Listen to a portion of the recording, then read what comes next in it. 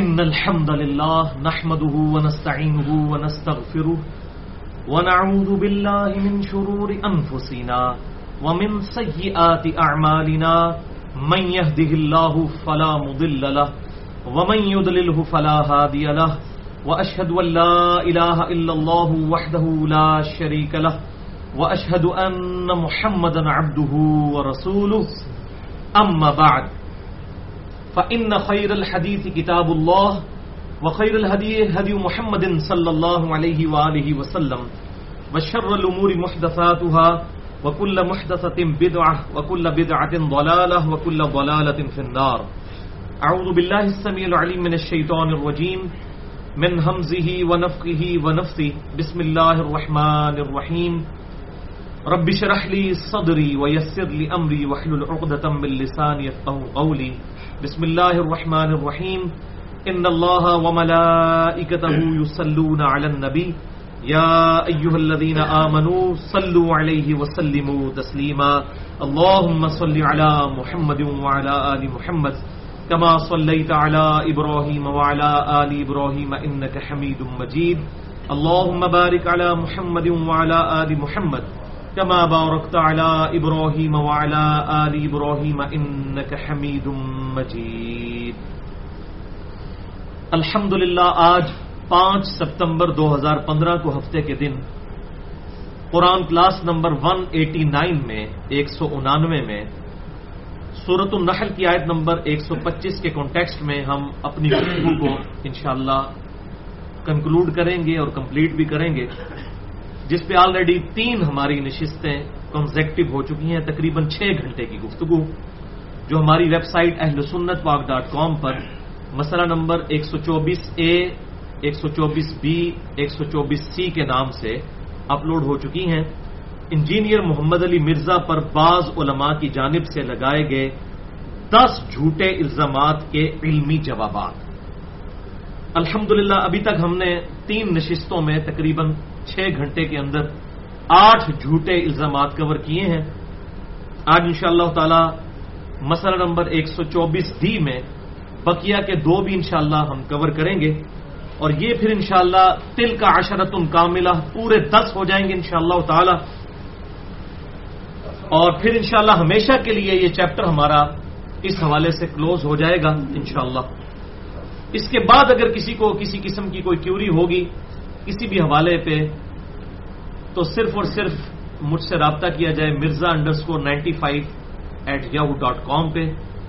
اب انشاءاللہ تعالی ان موضوعات کے اوپر دوبارہ ڈسکشن انشاءاللہ نہیں ہوگی. جھوٹا الزام نمبر 9.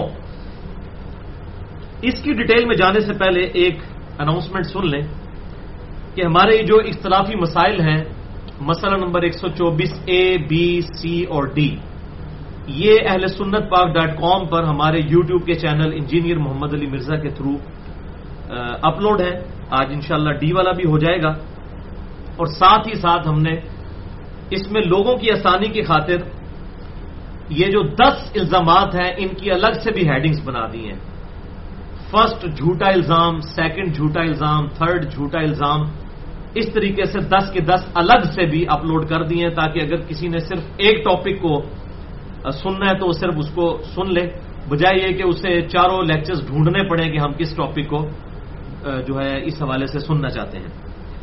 تو یہ الگ سے انشاءاللہ ہم اپنی ویب سائٹ پہ جو کوسچن آنسر سیشن ہے اس میں انشاءاللہ یہ الگ سے اپلوڈ بھی کر دیں گے. ویسے آل اختلافی مسائل میں 124A B C D یہ تو اپلوڈ ہوں گے، اور جو ویب سائٹ کے رائٹ کارنر پہ سرچ کا آپشن ہے، آپ اس پہ صرف 124 لکھ دیں تو 124 جہاں جہاں آتا ہے وہ سارے لیکچرز خود بخود آٹومیٹکلی انٹر کا بٹن دبانے سے کھل جاتے ہیں. اسی طریقے سے آپ اگر فرسٹ جھوٹا الزام، بس آپ الزام بھی لکھ دیں نا ILZAM تو وہ سارے الزامات کھل جائیں گے. ویسے کوسچن آنسر سیشن میں بھی ہم وہ والا جو پورشن ہے ہمارے لیکچرز کا جس میں ہم نے شیخ زبیر علی رحمہ اللہ ان کے کوسچن آنسر سیشنز اپلوڈ کیے ہوئے ہیں، کچھ میرے ہوئے ہیں، ان میں بھی انشاءاللہ فرسٹ سیکنڈ تھرڈ اور فورتھ اس اعتبار سے 10 کے 10 الگ سے بھی اپلوڈ ہو جائیں گے تاکہ ڈھونڈنے میں ہمیں کوئی مشکل پیش نہ آئے. اگر پھر بھی کسی کو آئے تو وہ mirza_95@yahoo.com پہ مجھ سے رابطہ کر سکتے ہیں. اور بھائیو یہ جو میں نے اتنی محنت کی مسئلہ نمبر 124. تو میں نے پھر الحمدللہ قرآن حکیم میں اس کی نسبت بھی پھر تلاش کی ہے کہ 124 کے اوپر مجھے کوئی ایسی آیت ملے کہ جو اس کی نسبت میں فٹ ان بیٹھتی ہو، اور وہ الحمدللہ میں نے ڈھونڈ لی. سورۃ البقرہ ہی میں 124 نمبر آیت ہے. یہ مسئلہ نمبر 124 ABCD. سورۃ البقرہ کی آیت نمبر ہے 124. اعوذ باللہ من الشیطان الرجیم، بسم اللہ الرحمن الرحیم. وَإِذِ ابْتَلَىٰ إِبْرَاهِيمَ رَبُّهُ بِكَلِمَاتٍ، اور جب جب آزمایا ابراہیم کو اس کے رب نے جن جن باتوں میں، فَأَتَمَّهُنَّ، تو وہ سب میں پورے اترے. قَالَ إِنِّي جَاعِلُكَ لِلنَّاسِ إِمَامًا، تو ہم نے فرمایا کہ اے ابراہیم ہم تجھے انسانیت کا امام بنانے والے ہیں. قَالَ وَمِن ذُرِّيَّتِي، انہوں نے عرض کی کہ اے میرے پروردگار میری جو اولاد ہے ان کا کیا سٹیٹس ہوگا، مجھے تو نے امام بنا دیا انسانیت کا. تو اللہ تعالیٰ نے فرمایا قَالَ لَا يَنَالُ عَهْدِ الظَّالِمِينَ، میرا عہد جو ہے وہ ظالموں کو نہیں پہنچے گا. یعنی اگر ابراہیمی نسبت ہوئی اور کام ابراہیمی نہ ہوئے تو کوئی نسبت فائدہ نہیں دے گی. ظالموں کو میرا عہد نہیں پہنچے گا. حالانکہ ابراہیم علیہ السلام کی اولاد میں ہزاروں انبیاء بھی آئے ہیں، اور ہمارے محبوب امام کائنات سید الاولین والآخرین شفیع المذنبین رحمت للعالمین سیدنا و مولانا امام اعظم محمد رسول اللہ صلی اللہ علیہ وآلہ وسلم بھی ابراہیمی ہے. لیکن ساتھ ہی ساتھ آپ کا جو چچا تھا ابو لہب وہ بھی ابراہیمی تو تھا نسلاً، لیکن اسے ایمان کی دولت نصیب نہیں ہوئی. تو الحمدللہ یہ دین ابراہیمی کی ہی دعوت ہے جس کو ہم لے کر اٹھے ہیں. فرقہ واریت سے پاک ایک رب کے ہو کر کتاب و سنت کو اجماع کو حجت مانتے ہوئے لوگوں تک حق بات پہنچانا. اور الحمدللہ ہماری بھی یہ دعوت انشاءاللہ کافی حد تک تو پہنچ چکی ہے، اور انشاءاللہ تعالی یہ مزید اور پھیلے گی انشاءاللہ تعالی. اور اس آزمائش میں جو ہمارے حاسدین نے ہمیں ڈالنے کی کوشش کی ہے، اللہ تعالیٰ نے ان کو ذریعہ بنایا اس آزمائش کا. انشاءاللہ اس میں سے بھی ہم انشاءاللہ پورے اتریں گے اس آزمائش پر، اور اللہ تعالیٰ سے دعا کریں گے کہ اللہ تعالیٰ ہمیں ان تمام آزمائشوں میں پورا اترنے کی توفیق دے، کیونکہ آزمائش تو اس کی طرف سے شرط ہے. وَلَنَبْلُوَنَّكُمْ بِشَيْءٍ مِّنَ الْخَوْفِ وَالْجُوعِ وَنَقْصٍ مِّنَ الْأَمْوَالِ وَالْأَنفُسِ وَالثَّمَرَاتِ، لازمی اس نے آزمانا ہے، اس کے بغیر چھوڑنا نہیں ہے. اور ابراہیم علیہ السلام کا جو پیشن ہے وہ قرآن حکیم میں بالکل واشگاف انداز میں اللہ تعالیٰ نے بیان کیا ہے. وہ کسی کے بزرگ بابے کا لحاظ کرنے والے نہیں تھے. سورۃ الانبیاء کی آیت نمبر 54 میں آیا کہ جب ان کے مخالفین میں جن میں ان کا باپ بھی شامل تھا مختلف دلائل رکھے، اور بڑی دلیل یہ رکھی کہ ہمارے اتنے بڑے بڑے بزرگ پاگل ہیں جن کے ہم ریلیجن پہ چل رہے ہیں. تو ابراہیم علیہ السلام نے کیا فرمایا؟ سورۃ الانبیاء آیت نمبر 54. یہ کہتے ہیں نا بزرگوں کا گستاخ ہے، ان کی ڈیفینیشن کے تحت تو سب سے بڑا بزرگوں کا گستاخ سیدنا ابراہیم خلیل اللہ ہے علیہ السلام. ان کی ڈیفینیشن کے تحت اب سنیں کہ انہوں نے ان کے بزرگوں کی کیسی گستاخی کی زبردست انداز میں. سورۃ الانبیاء آیت نمبر 54. لقد کنتم انتم وآباؤکم فی ضلال مبین، تم مجھے اپنے بزرگوں کا تانا دیتے ہو، اس میں کوئی شک ہی نہیں، تم سب کے سب، تم اور تمہارے تمام آباء و اجداد کھلی گمراہی میں تھے. بالکل کلیئر کٹ انہوں نے فتویٰ لگایا کہ کتاب و سنت کے مقابلے پر اگر کسی بزرگ بابے کو پیش کرو گے تو میری طرف سے کلیئر کٹ فتویٰ سن. اب آ جائیے اس جھوٹے الزام نمبر 9 کی طرف. یہ الزام بھی تمام مکاتب فکر کی طرف سے مجھ پر لگایا گیا، بریلوی، دیوبندی، اہل حدیث، اہل تشیع کی طرف سے، خصوصاً ان کے علماء کی طرف سے. اور وہ کہتے ہیں جی انجینئر صاحب قرآن و سنت کی دعوت کی آڑ میں مودودیت، غامدیت اور رافضیت پھیلا رہے ہیں. اب یہ ٹرمز انہوں نے ڈیوائز کی ہوئی ہے نا، یعنی اگر کوئی ایک ڈومیننٹ پرسنالٹی آ جائے نا تو اس کو پورا ایک مذہب بنا دیتے ہیں. خود سے ڈیفینیشن مودودیت، یعنی مولانا مودودی سے اگر 2-4 باتوں میں اختلاف ہے تو اس کو پورا ایک مذہب ڈیمانسٹریٹ کر دیں گے، مودودیت. ٹھیک ہے جی. اسی طریقے سے غامدیت، اختلاف رائے ہمیں بھی ہے. تو اس طرح یہ ٹرم، اور یہ مولانا مودودی، جاوید احمد غامدی، مولانا اسحاق مدنی اور ڈاکٹر اسرار احمد صاحب کے نظریات اور افکار کی ترویج کرتا ہے، بلکہ یہ رافضیت کی بھی ترویج کر رہا ہے. وَلِعَاذُ بِاللَّهِ تعالی. بھائیو اس جھوٹے الزام پہ میرا جواب بالکل کلیئر کٹ ہے کہ یہ بالکل الزام اس طریقے سے ہے کہ جیسا کوئی آج کے دور میں قرآن حکیم پڑھ کر ایاک نعبد و ایاک نستعین کی طرف لوگوں کو بلائے، توحید کی دعوت دے، تو اس کو لوگ کیا کہتے ہیں؟ کہ وہابی ہو گیا. کہتے ہیں کہ نہیں؟ انڈیا، پاکستان، بنگلہ دیش کے کلچر میں ہم خود یہی کہتے رہے، ہمیں پتہ ہے، ہم سے زیادہ کون جانتا ہے، ہم نے اسی گمراہی میں وقت گزارا ہے. وہابی ہو گیا ہے. توحید کی کوئی بات کرے تو اس کو کہتے ہیں یہ وہابی ہو گیا. کوئی اہل بیت کی محبت کی بات کرے اسے کہتے ہیں یہ رافضی ہو گیا. اور اسی طریقے سے اگر کوئی نبی صلی اللہ علیہ وسلم سے عقیدت کی بات کرے، اگر وہ غلو کے درجے میں نہ ہو، یہ امپلائڈ ہے اس کے اندر، اس کو کہتے ہیں یہ بریلویوں والی باتیں کرتا ہے. اور اگر کوئی عظمت صحابہ کی بات کرے تو اسے کہتے ہیں یہ دیوبندیوں والی باتیں کرتا ہے. تو یہ ایک ٹوٹکے ہیں، زہریلے الفاظ ہیں، مولویوں نے پاس رکھے ہوئے ہیں لوگوں کو دینے کے لیے. اور بلکہ اگلے دن مجھے ایک بھائی کا فون آیا، مجھے کہنے لگے بھائی یہ ایک جملہ میری طرف سے بھی ایڈ کر لیں کہ اگر کوئی فرقہ پرستی کے خلاف بات کرے تو اسے کہتے ہیں یہ مودودی ہو گیا ہے. میں نے کہا زبردست. اگر کوئی فرقہ پرستی کے خلاف بات کر کے لوگوں کا ذہن کھولنے کی کوشش کرے کہ اپنے اپنے بزرگ بابوں سے دستبردار ہو کر کتاب و سنت کی طرف آؤ، تو اس کو کہتے ہیں یہ مودودی ہو گیا.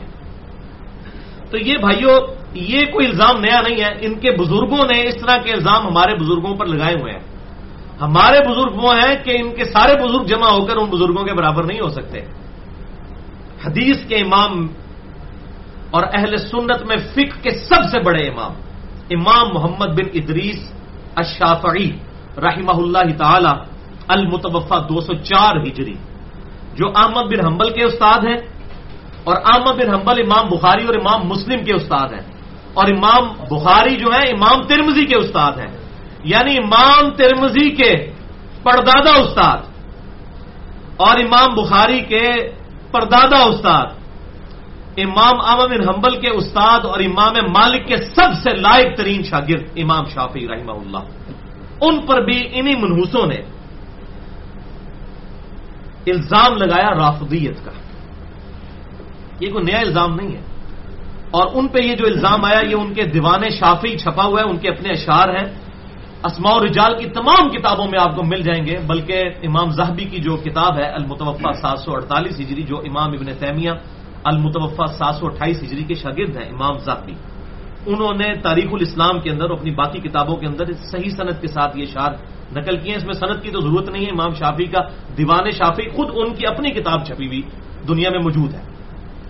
اس میں اشعار ہیں کہ امام شافعی رحمہ اللہ فرماتے ہیں کہ اگر اہل بیت کی محبت کا نام رافضی ہونا ہے، اگر آل محمد صلی اللہ علیہ وسلم کی محبت کا نام رافضی ہونا ہے تو تم میرے رافضی ہونے پر گواہ ہو جاؤ. اردو میں ہم رافضی کہتے ہیں، عربی میں رافضی. یہ بیسیکلی لفظ نکلا ہے امام جو تھے زید، جو امام باقر کے چھوٹے بھائی تھے، امام زین العابدین کے بیٹے. ان کے سامنے چند اہل تشیع نے سیدنا ابو بکر عمر کے بارے میں نازیبا الفاظ استعمال کیے، تو امام زید جو کہ امام ابو حنیفہ کے بھی استاد ہیں، المتوفى 124 ہجری، امام ابو حنیفہ المتوفى 150 ہجری. تو یہ امام زید جو ہیں یہ امام حنیفہ کے استاد ہیں، اور یہ بیٹے ہیں امام زین العابدین کے، اور بڑے بھائی چھوٹے بھائی ہیں امام باقر کے اور امام جعفر کے چچا.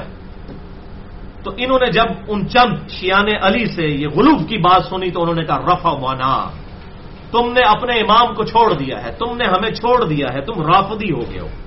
اسی لیے جو لوگ سیدنا ابو بکر عمر کے اوپر تبرہ کرتے ہیں یا خلفائے راشدین کے اوپر، ہم ان کو رافضی کہتے ہیں، ہم شیعہ نہیں ان کو کہتے ہیں. شیعہ تو ہم اہل سنت ہیں، شیعان علی تو ہم لوگ ہیں پولیٹیکل ٹرم میں. شیعان علی یہ تو رافضی ہیں. تو انہوں نے کہا تھا رفضنا. تو امام شافعی پر بھی انہوں نے تہمت لگائی، رفضنا، رافضی کہا ان کو بھی، کیونکہ امام شافعی شاگرد تھے امام موسیٰ کاظم کے، اور امام موسیٰ کاظم بیٹے ہیں امام جعفر کے، اور وہ بیٹے ہیں امام باقر کے، اور وہ بیٹے ہیں امام زین العابدین کے، اور وہ بیٹے ہیں امام حسین کے، اور وہ بیٹے ہیں سیدنا مولا علی کے رضی اللہ عنہم اجمعین علیہم السلام. تو ظاہر ہے کہ امام شافعی کے دشمن آج تک موجود ہیں. یہ سارے انہی کی اولاد ہیں جو اس قسم کے جھوٹے الزامات لگاتے ہیں. ہم تو یہی کہیں گے، اور الحمدللہ ہمیں ناز ہے کہ ہماری نسبت امام شافعی کے ساتھ ہے. اس حوالے سے الحمدللہ تو ہمارے سلف ہیں امام شافعی. یہ ہمیں جو مختلف سلف کا ہونے کا تانا دیتے ہیں نا جی آپ کا سلف کون ہے، ہمارے سلف ہے امام شافعی. چلو لے کے آؤ کوئی ایڈا بڑا امام تو پھر بننا گے تو الحمدللہ. اگلے دن بھی کچھ علماء نے میٹنگ کی اور میرے تک باتیں پہنچی. الحمدللہ ہمارے محبین تو ہر جگہ موجود ہیں اللہ اور اس کے رسول کی نسبت کی وجہ سے عز و جل و صلی اللہ علیہ وسلم.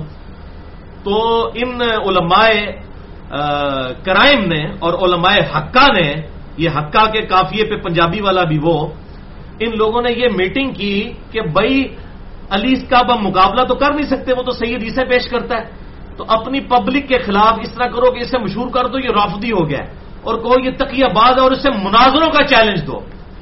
تو جناب یہ تہاڈی خواہش کدی بھی پوری نہیں ہونی. مناظرہ تو وہ کرے بھائی میرے جسے ضرورت ہو مناظرے کی. ہم نے تو اپنا مقدمہ عوام کی عدالت میں رکھ دیا، عوام خود فیصلہ کرے گی. تو یہ مناظروں کے اینڈ کے اوپر جو کچھ گالی گلوچ کا یہ طوفان بدتمیزی انہوں نے برپا کیا ہوتا ہے وہ کسی سے ڈھکا چھپا نہیں ہے. آج تک کسی مناظرے کا فائدہ ہوا ہے؟ ہاں نقصان ضرور ہوا ہے. اینڈ پہ دونوں کہتے ہیں میں جھوٹا تھے تو مر جائیں تھے، میں مر جا جے تو جھوٹا تھے تو مر جائے تو دو ہی نہیں مرتے، دو ہی جھوٹے ہوتے ہیں. پھر یہی ہوا نا. پھر اگر میں جھوٹا ہوں تو مجھے موت آ جائے، تو جھوٹا ہے تو تجھے موت آ جائے، دونوں نہیں مرتے تو دونوں ہی جھوٹے ہیں، دونوں سچے تو نہیں ہو سکتے کیونکہ بالکل مخالفت میں آئے ہوتے ہیں نا. مخالفت میں تو ایک بات ہی ٹھیک ہوتی ہے نا، اس کا مطلب دونوں کے اسٹانس غلط ہوتے ہیں عموماً الا ماشاء اللہ.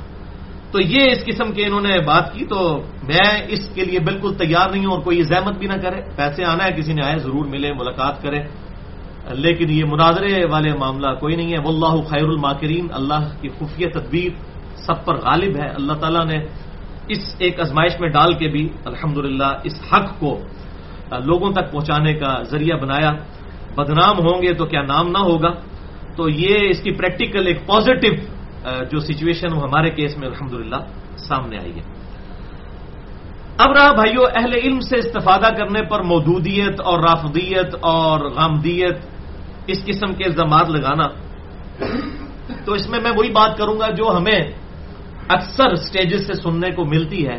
صحیح بخاری میں حدیث ہے انٹرنیشنل نمبر کے مطابق 2311 کہ آیت الکرسی کا وظیفہ شیطان نے انسانی شکل میں آ کر سکھایا تھا سیدنا ابو ہریرہ کو. تو نبی صلی اللہ علیہ وسلم نے فرمایا کہ وہ انسانی شکل میں جو آیا وہ ہے تو جھوٹا، لیکن اس نے یہ بات سچی کی ہے کہ جو آیت الکرسی پڑھ کر رات کو سو جائے صبح تک ایک فرشتہ اس کی حفاظت پر مامور ہو جاتا ہے.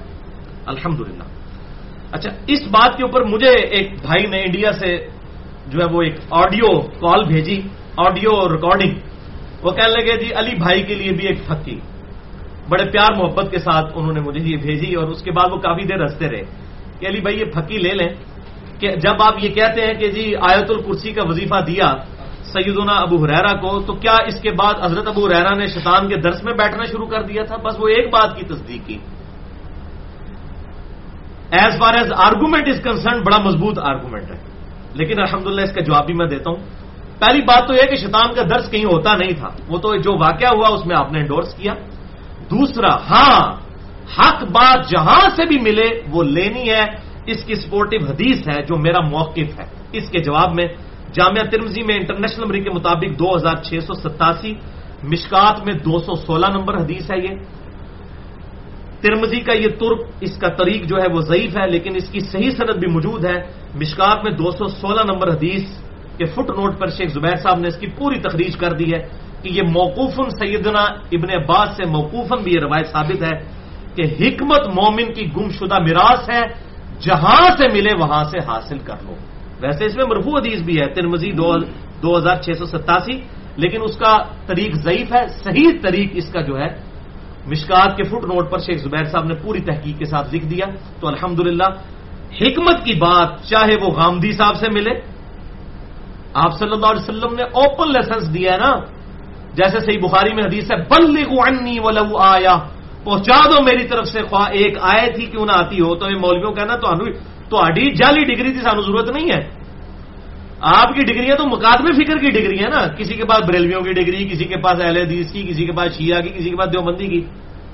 مسلمان علماء ہونے کی ڈگری ہے کسی کے پاس نہیں.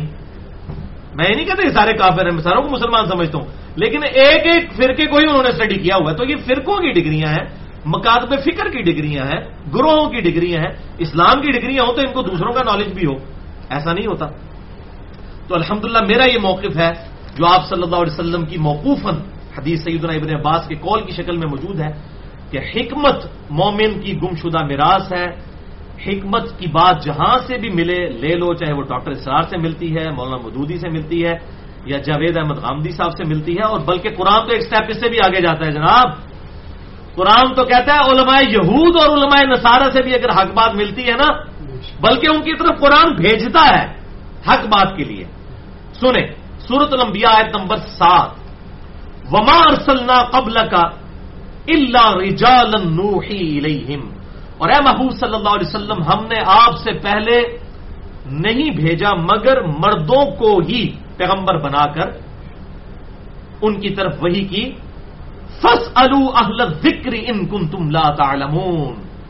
اور اگر تمہیں اس بارے میں یقین نہیں آتا تو اہل علم سے پوچھو.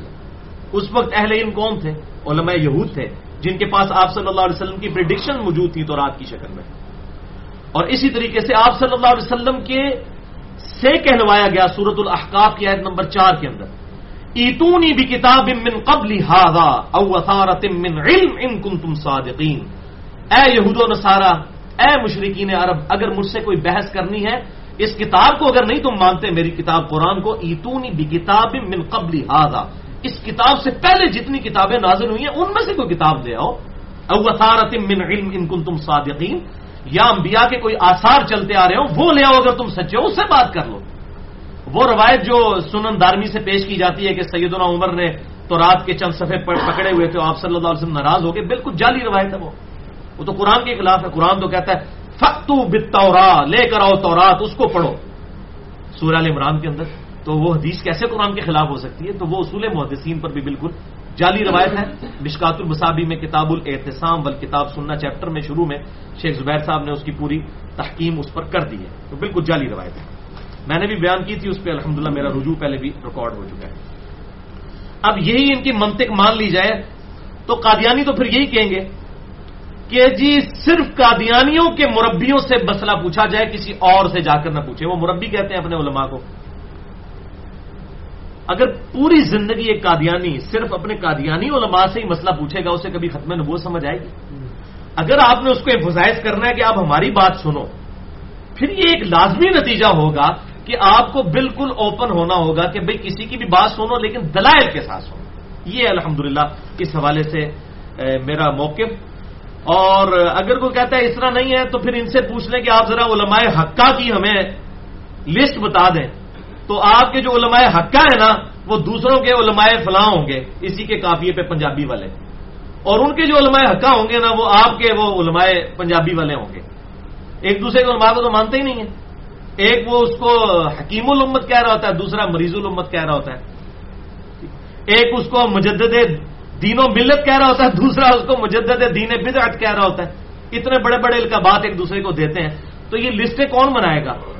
اس کی بجائے میرا موقف یہ ہے کہ لوگوں کو علماء کی باتیں سننے کی بجائے ایجوکیٹ کریں کہ بات سب کی سنو لیکن دیکھو کون دلیل کے ساتھ بات کر رہا ہے.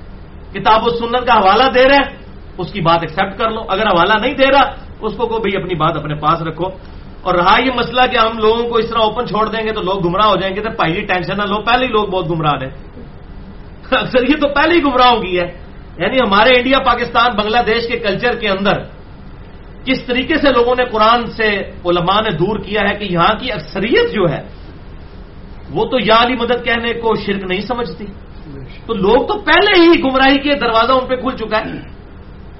پہلے ہی 90% کے قریب لوگ تو جو ہے وہ رائے حق سے ہٹے ہوئے ہیں. تو آپ کیوں ٹینشن لیتے ہیں؟ آپ حق بات کریں، اللہ تعالیٰ پہنچا دے گا انشاءاللہ تعالیٰ. لوگوں کو ایجوکیٹ کریں، انشاءاللہ یہ دعوت حق پہنچے گی انشاءاللہ. اب میری طرف سے الزامی جواب بھی اس حوالے سے ایک اور بھی سن لیں پھکی کے طور پر کہ اگر میں مولانا مودودی یا ڈاکٹر اسرار یا غامدی صاحب کا یا مولانا اسحاق مدنی صاحب کا اندھا مقلد ہوتا تو میں کبھی بھی ان سے اختلاف رائے نہ کرتا. ان کی جرت ہے کہ اپنے علماء کے ساتھ اختلاف رائے کریں؟ فوراً ان کے جو نا ہونٹ خشک ہونا شروع ہو جاتے ہیں جب کبھی ان کے علماء کے خلاف بات کریں. جبکہ میں نے جن بزرگوں کا تانا مجھے دیا نا، میرے پورے لیکچرز میں ان کے خلاف ریکارڈنگز موجود ہیں. پہلے نمبر پر مولانا مودودی، المتوفا 1979 عیسوی 1399 ہجری. ان کو شاہ فیصل ایوارڈ تو دیا سعودی حکومت نے. آپ کو پتا ہے سب سے بڑا سعودیہ کا سول ایوارڈ جو ہے وہ شاہ فیصل ایوارڈ ہے، جو اس سال 2015 میں ڈاکٹر ذاکر نائک کو دیا انہوں نے. پہلا جو یہ ایوارڈ تھا نا مولانا مودودی رحمہ اللہ کو ملا تھا المتوفا 1979 عیسوی کو. وہ تو سعودی حکومت نے دیا تھا، اسلام کے لیے خدمات تھیں تو دیا نا، میں نے تو کوئی ایوارڈ نہیں ان کو دیا. اور میں نے الحمدللہ مسئلہ نمبر 66A کے اندر ان کا دفاع کیا خلافت و ملوکیت کے حوالے سے، اور اسی خلافت و ملوکیت جس کے حق میں میں اتنے لیکچرز دیتا ہوں، اسی میں جو ان کی غلط چیزیں تھیں وہ میں نے مسئلہ نمبر 66B میں بتایا کہ انہوں نے امام حنیفہ رحمہ اللہ کے بارے میں جو ایگزیجریشن کی ہے میں اس کے ساتھ ایگری نہیں کرتا. ان کے خلاف محدثین کے جو اقوال تھے وہ بھی ان کو نقل کرنے چاہیے. میری ریکارڈنگ موجود ہے. اگر میں اندھا مقلد ہوتا تو کبھی بھی مولانا مودودی کی اس حوالے سے گرفت نہ کرتا. اور یہ بات کر کے تو میں نے لاکھوں کروڑوں حنفیوں کو اپنے خلاف کر لیا جب میں نے کہا کہ امام حنیفہ کے بارے میں انہوں نے غلو سے کام لیا ہے. ان کے اوپر جو جرح ہے محدثین کی وہ بھی نقل کرنی چاہیے تھی. مولانا اسحاق المتوفا 28 اگست 2013 ان سے میں نے کوشچن آنسر سیشن کیا، 40 کوشچن ریکارڈ کیے علمی طور پہ. انشاءاللہ غامدی صاحب آئیں گے، میری پہلے ہی بکنگ ہو چکی ہے، غامدی صاحب تک بھی یہ بات پہنچ چکی ہے. جیسے ہی انہوں نے پاکستان آنا ہے انشاءاللہ میں نے ان کا بھی ایک ڈیٹیل انٹرویو ریکارڈ کرنا ہے. اس کا یہ مطلب تو نہیں ہے کہ میں کسی کا مقلد ہو گیا ہوں. اور ان کے جو بڑے قریبی ساتھی ہیں وہ کہتے ہیں جی صرف آپ کے لیے اجازت ہوگی، کافی لوگ کہہ رہے ہیں، لیکن آپ کو ہم کلوزلی واچ کرتے ہیں اس حوالے سے کہ آپ الحمدللہ نیوٹرل ایک اوپینین رکھتے ہیں. ورنہ تو لوگ ظاہر ہے خطرہ بھی ہوتا ہے لوگوں کو، ان کو دھمکیاں بھی بہت زیادہ ملی ہوئی ہیں پاکستان میں. تو میں تو ان کا انٹرویو بھی ریکارڈ کروں گا اور وہاں پر بھی جو اختلاف رائے ہوگا ویڈیو میں آئے گا. تو مولانا اسحاق صاحب سے میرا اختلاف رائے انہیں 40 سوال کے اندر ریکارڈڈ ہے. کئی مسئلوں میں رفع الیدین کے مسئلے میں میں نے ان کے ساتھ اختلاف کیا ہے.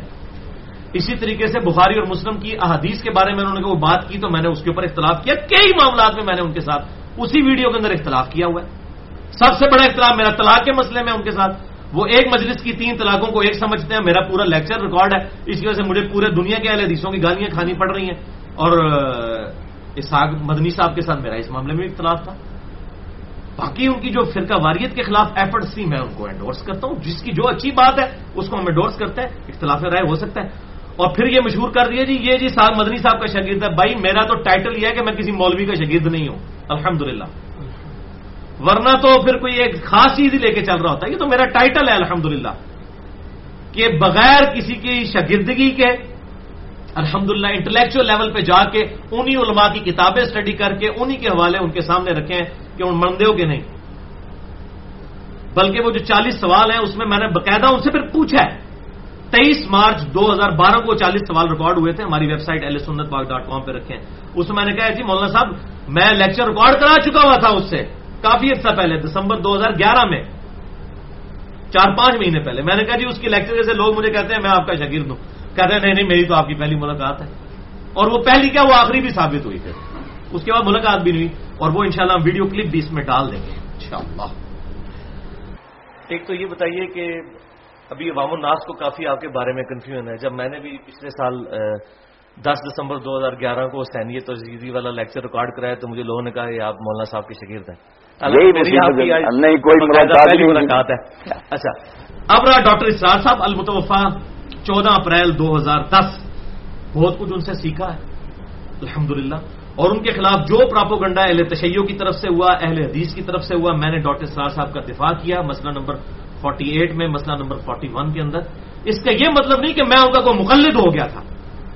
انہی کی میں نے پھر علمی گرفت کی ہے مسئلہ نمبر 116 کے اندر، جب انہوں نے سورۃ الحجر کی آیت نمبر 47 کے اندر اس کے کانٹیکسٹ میں یہ بیان کر دیا تھا کہ سیدنا علی رضی اللہ تعالیٰ عنہ کہتے ہیں کہ یہ جو آیت ہے کہ قیامت والے دن اللہ تعالیٰ اہل ایمان کے دلوں سے قدورتیں نکال دے گا اور وہ آمنے سامنے بیٹھے ہوں گے تختوں پر، تو یہ میرے طلحہ، زبیر اور معاویہ کے بارے میں ہے. تو میں نے پھر اس پہ اصلاح کی تھی کہ حضرت معاویہ کا نام اس میں نہیں ہے، انہوں نے حضرت طلحہ، زبیر اور حضرت عثمان کا نام لیا تھا.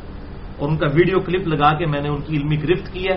اور پھر میں نے اس پہ پھر الزامی جواب پہ حضرت معاویہ کے بارے میں جو حضرت علی کا موقف تھا المصنف ابن ابی شیبہ سے 2 روایتیں پیش کی ہیں. میں تو ڈاکٹر اسرار صاحب کا بڑا اس میں رد کیا، اس کی وجہ سے مجھے کافی گالیاں بھی کھانی پڑی ہیں.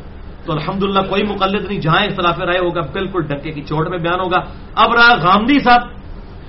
غامدی صاحب کی میں نے جن لیکچرز کے اندر جن کے اوپر گرفت کی تھی انہی کے ٹکڑے کاٹے ہوئے ہیں. بھائی میں نے تو یہ غامدی صاحب سے ہی فن سیکھا تھا کہ اگر آپ نے کسی کی علمی گرفت کرنی ہے تو اس کے لیے پہلے تعریفی کلمات بولیں تاکہ اس کو یہ یقین ہو جائے کہ آپ نیک نیتی کے ساتھ اس کا رد کر رہے ہیں. تو میرے 2 لیکچرز پورے غامدی صاحب کے خلاف ریکارڈ ہے. مسئلہ نمبر 33 داڑھی کے اوپر اور مسئلہ نمبر 12 حیات مسیح اور نزول مسیح کے اوپر. ان کے شروع میں نے غامدی صاحب کی تعریف کی ہے اور اپنا اختلاف رائے اور مسئلوں میں بھی بتا دی ہے. تو میں ان کا کہاں سے مقلد ہوں؟ اور بڑے میجر مسائل کے اندر پردے کے اوپر، داڑھی کے اوپر، حیات مسیح کے اوپر، سنت اور حدیث کے فرق کے اعتبار سے بڑے کلیئر کٹ میں نے اختلافات انہی لیکچرز کے اندر ریکارڈ ہیں. لیکن یہ آدھے آدھے کلپ اٹھاتے ہیں تو بےایمانی کرتے ہیں. الحمدللہ میں نے جو اختلاف رائے تھا ان کے ساتھ کیا ہے. لیکن یہ جو علماء ہیں ان کو بالکل خوف خدا نہیں ہے. اور میں کہتا ہوں اگر اللہ کا خوف کسی کو ہو تو کسی پہ جھوٹا الزام نہیں لگاتا.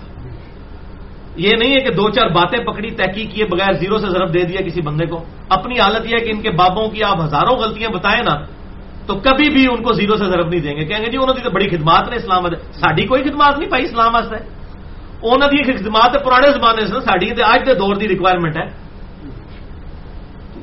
اور ہم نے اس لیول کی غلطی بھی نہیں کی ہوئی ہے. جس طرح کی غلطیاں ان کی گنوائی ہیں تمام مقام پہ فکر کی تو ان کے بارے میں ان کو زیرو سے ضرب نہیں دیں گے. باقیوں کی غلطیاں چھوٹی چھوٹی پکڑیں گے. اور میں اس حوالے سے بتا دوں ابھی اگلے دن کسی نے حافظ شیر محمد صاحب جو شیخ زبیر لزئی رحمہ اللہ کے شاگرد ہیں بلکہ وہاں پر اب انچارج ہیں وہاں پر، ان کو انڈیا سے کسی نے کال کی اور اس کال میں انہوں نے حافظ شیر صاحب کے پتہ نہیں کیا کان بھرے. ان کی کالیں بھی ادھوری ہوتی ہیں نہ شروع ہو رہی ہوتی ہے نہ ختم ہو رہی ہوتی ہے صحیح طریقے سے کہ کیا کان بھرے ہیں. تو اس میں حافظ صاحب جذباتی ہو گئے تھوڑے سے. ظاہر ہے انسان ہے، ہر انسان جذباتی ہو جاتا ہے، بعض کا جذبات میں غلط. تو انہوں نے میرے بارے میں بڑے سخت الفاظ استعمال کیے. میں ویڈیو میں نہیں کروں گا، ان کو بینیفٹ آف ڈاؤٹ دوں گا. بہرحال وہ سخت تھے، الفاظ ان کے بہت زیادہ سخت تھے. پھر میں نے ان سے رابطہ کیا تو انہوں نے کہا جی میں نے مسئلہ نمبر 124A سن لیا ہے شیخ زبیر لزئی صاحب کے حوالے سے جو آپ نے وہ ادھوری فون کال والا تھا. تو میں 124B بھی پھر انہوں نے سن لیا اور اس کے بعد جو انہوں نے مجھے کال کی تو میں نے ان کی وہ کال ریکارڈ کی مکمل طور پر. 22 منٹ کی ان کی کال ریکارڈڈ میرے پاس موجود ہے. لیکن وہ میرے پاس ہے، میں نے کسی کو دی نہیں نا، نیٹ پہ چڑھائی ہے. آج 5 ستمبر ہو گیا، 12 دن ہو گیا، میرے پاس ریکارڈڈ موجود ہے. اس میں نے اس سے پوچھا کہ آپ نے سن لیا؟ انہوں نے کہا جی مجھے آپ سے کوئی اختلاف رائے نہیں ہے بلکہ مجھے ان لیکچرز کے سننے سے پہلے لوگوں نے میرے کان بھرے تھے لیکن یہ سن کے مجھے یقین ہو گیا کہ آپ کے اوپر یہ سارے الزامات غلط ہیں اور میں مبشر احمد ربانی صاحب کو، حافظ عمر صدیق صاحب کو سمجھاؤں گا. انہوں نے بہت گندی زبان آپ کے بارے میں استعمال کیا اور بغیر دلیل کے استعمال کیا. یہ ساری باتیں الحمدللہ ان کی ریکارڈڈ میرے پاس 22 منٹ کی ایک کال موجود ہے. اور لہٰذا یہ جو انڈیا سے پھر بعد میں مجھے اب پتا چلا ہے کہ اب میرا ارادہ نہیں تھا اس کال کو چڑھانے کا، ابھی بھی میں ڈاواں ڈول ہوں، لیکن اب مجھے پتا چلا ہے کہ وہ جو انڈیا والوں نے دھوکے سے ان کی فون کال ریکارڈ کی اور اس کے بعد اس کی وہ جو کٹنگ شٹنگ کرنی تھی جو بھی کر کے وہ نیٹ پہ چڑھا دی ہے. اب وہ نیٹ پہ چڑھ گئی ہے تو اب اس پہ اس کے اعتبار سے میرے پاس جواباً کال موجود ہے. مجھے بھی اصولاً تو جواب دینا چاہیے لیکن ابھی تک میں انشاءاللہ بھائیوں سے مشورے کے بعد اس کے اوپر کوئی ڈیسیژن کروں گا. میں بہرحال حافظ شیر صاحب کے بارے میں پازیٹیو کمنٹس رکھتا ہوں کہ وہ اپنے اس معاملے میں ان جذبات کی رو میں بہ کے انہوں نے اس انڈین بھائی کو فون پہ اس قسم کی باتیں کی ہوں گی. بہرحال میرے پاس جو چیزیں موجود ہیں الحمدللہ یہ 22 منٹ کی کال اس میں ایسی کوئی بات نہیں ہے الحمدللہ. اب یہاں پر میں اس بات کی طرف آؤں کہ مجھ پر رافضیت کا الزام لگایا گیا. آپ اندازہ کریں جو اہل سنت کے دفاع کے لیے پوری دنیا کے اندر الحمدللہ رافضیوں کے سامنے بند باندھنے پر اولین سپیکرز میں شامل ہے اس بندے کو یہ کہہ رہے ہیں رافضی. میں پھر وہی کہوں گا کہ امام شافعی کو بھی انہی کے بزرگوں نے رافضی کہا تھا جو دیوان شافعی میں بھی اور تاریخ الاسلام امام ذہبی کی کتاب اور اسماء و رجال کی کتابوں میں موجود ہے. امام شافعی نے فرمایا کہ بھائی اگر آل محمد کی محبت کا نام رافضی ہونا ہے تو تم مجھے رافضی کہو، میں رافضی ہونے پر گواہ ہو جاؤں صلی اللہ علیہ وآلہ وسلم. تو انہی کے بزرگوں نے یہ کام کیے ہوں گے.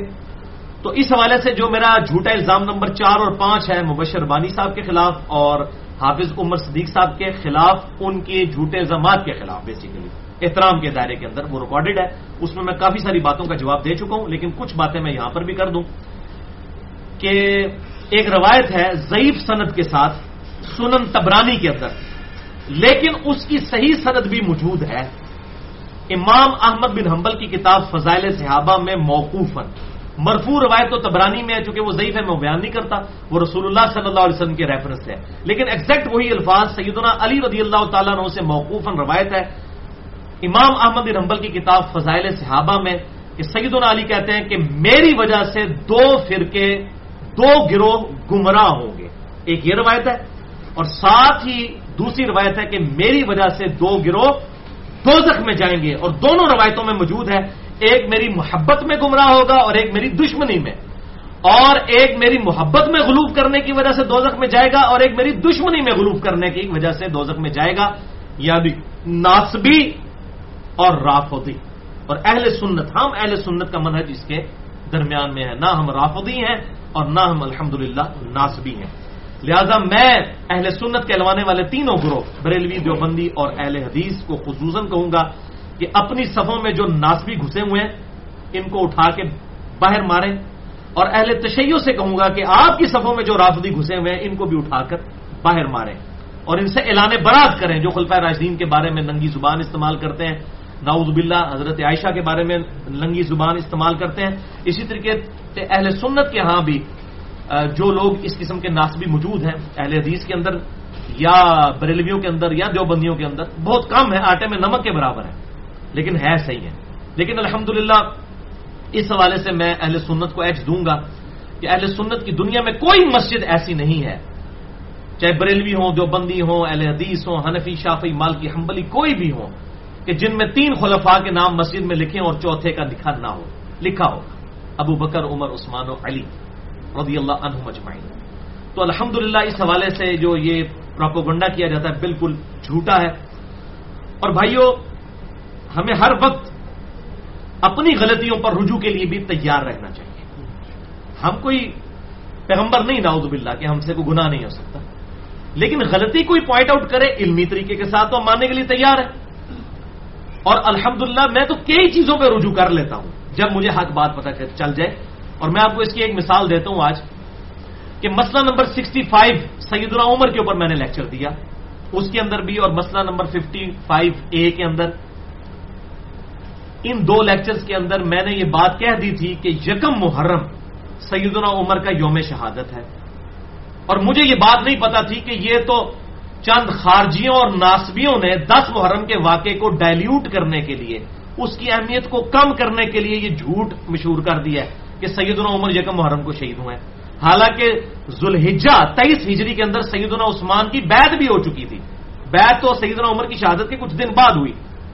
تمام جتنے بھی صحابہ کرام کی حالات زندگی کے اوپر اسود الغابہ ہے یا الاصابہ ہے یا اور کتابیں موجود ہیں، تمام کے اندر یہ بات موجود ہے، مجھے نہیں پتا تھی۔ میں نے پھر پوری تحقیق کی، مسئلہ نمبر 66A میں نے رجوع ریکارڈ کروایا کہ میں اس بات سے رجوع کرتا ہوں، اور میں اسی بات کو حق سمجھتا ہوں کہ سیدنا عمر کی شہادت یکم محرم کو نہیں بلکہ ذوالحجہ 23 ہجری کے اندر آخری ہجری میں ہوئی۔ الحمدللہ رجوع کرنے میں کوئی حرج نہیں ہے۔ یہاں پر بھی میں اس حوالے سے کلیریفیکیشن اور بھی دے دوں، مسئلہ نمبر 124B میں نے الزام نمبر 5 کے تحت نذیر حسین دہلوی صاحب کا ایک فتویٰ بتایا تھا فتاوی نذیریہ کے حوالے سے، پھر اس سے ہی اگلے لیکچر سے پہلے مجھے کسی نے بتایا کہ یہ فتاوی نذیریہ میں تو ہے، لیکن یہ نذیر حسین دہلوی صاحب کا نہیں ہے، یہ ایک اور اہل حدیث عالم ہے فصیح الدین غازی صاحب، ان کا فتویٰ ہے، وہ پہلے حنفی تھے بعد میں وہ اہل حدیث ہو گئے۔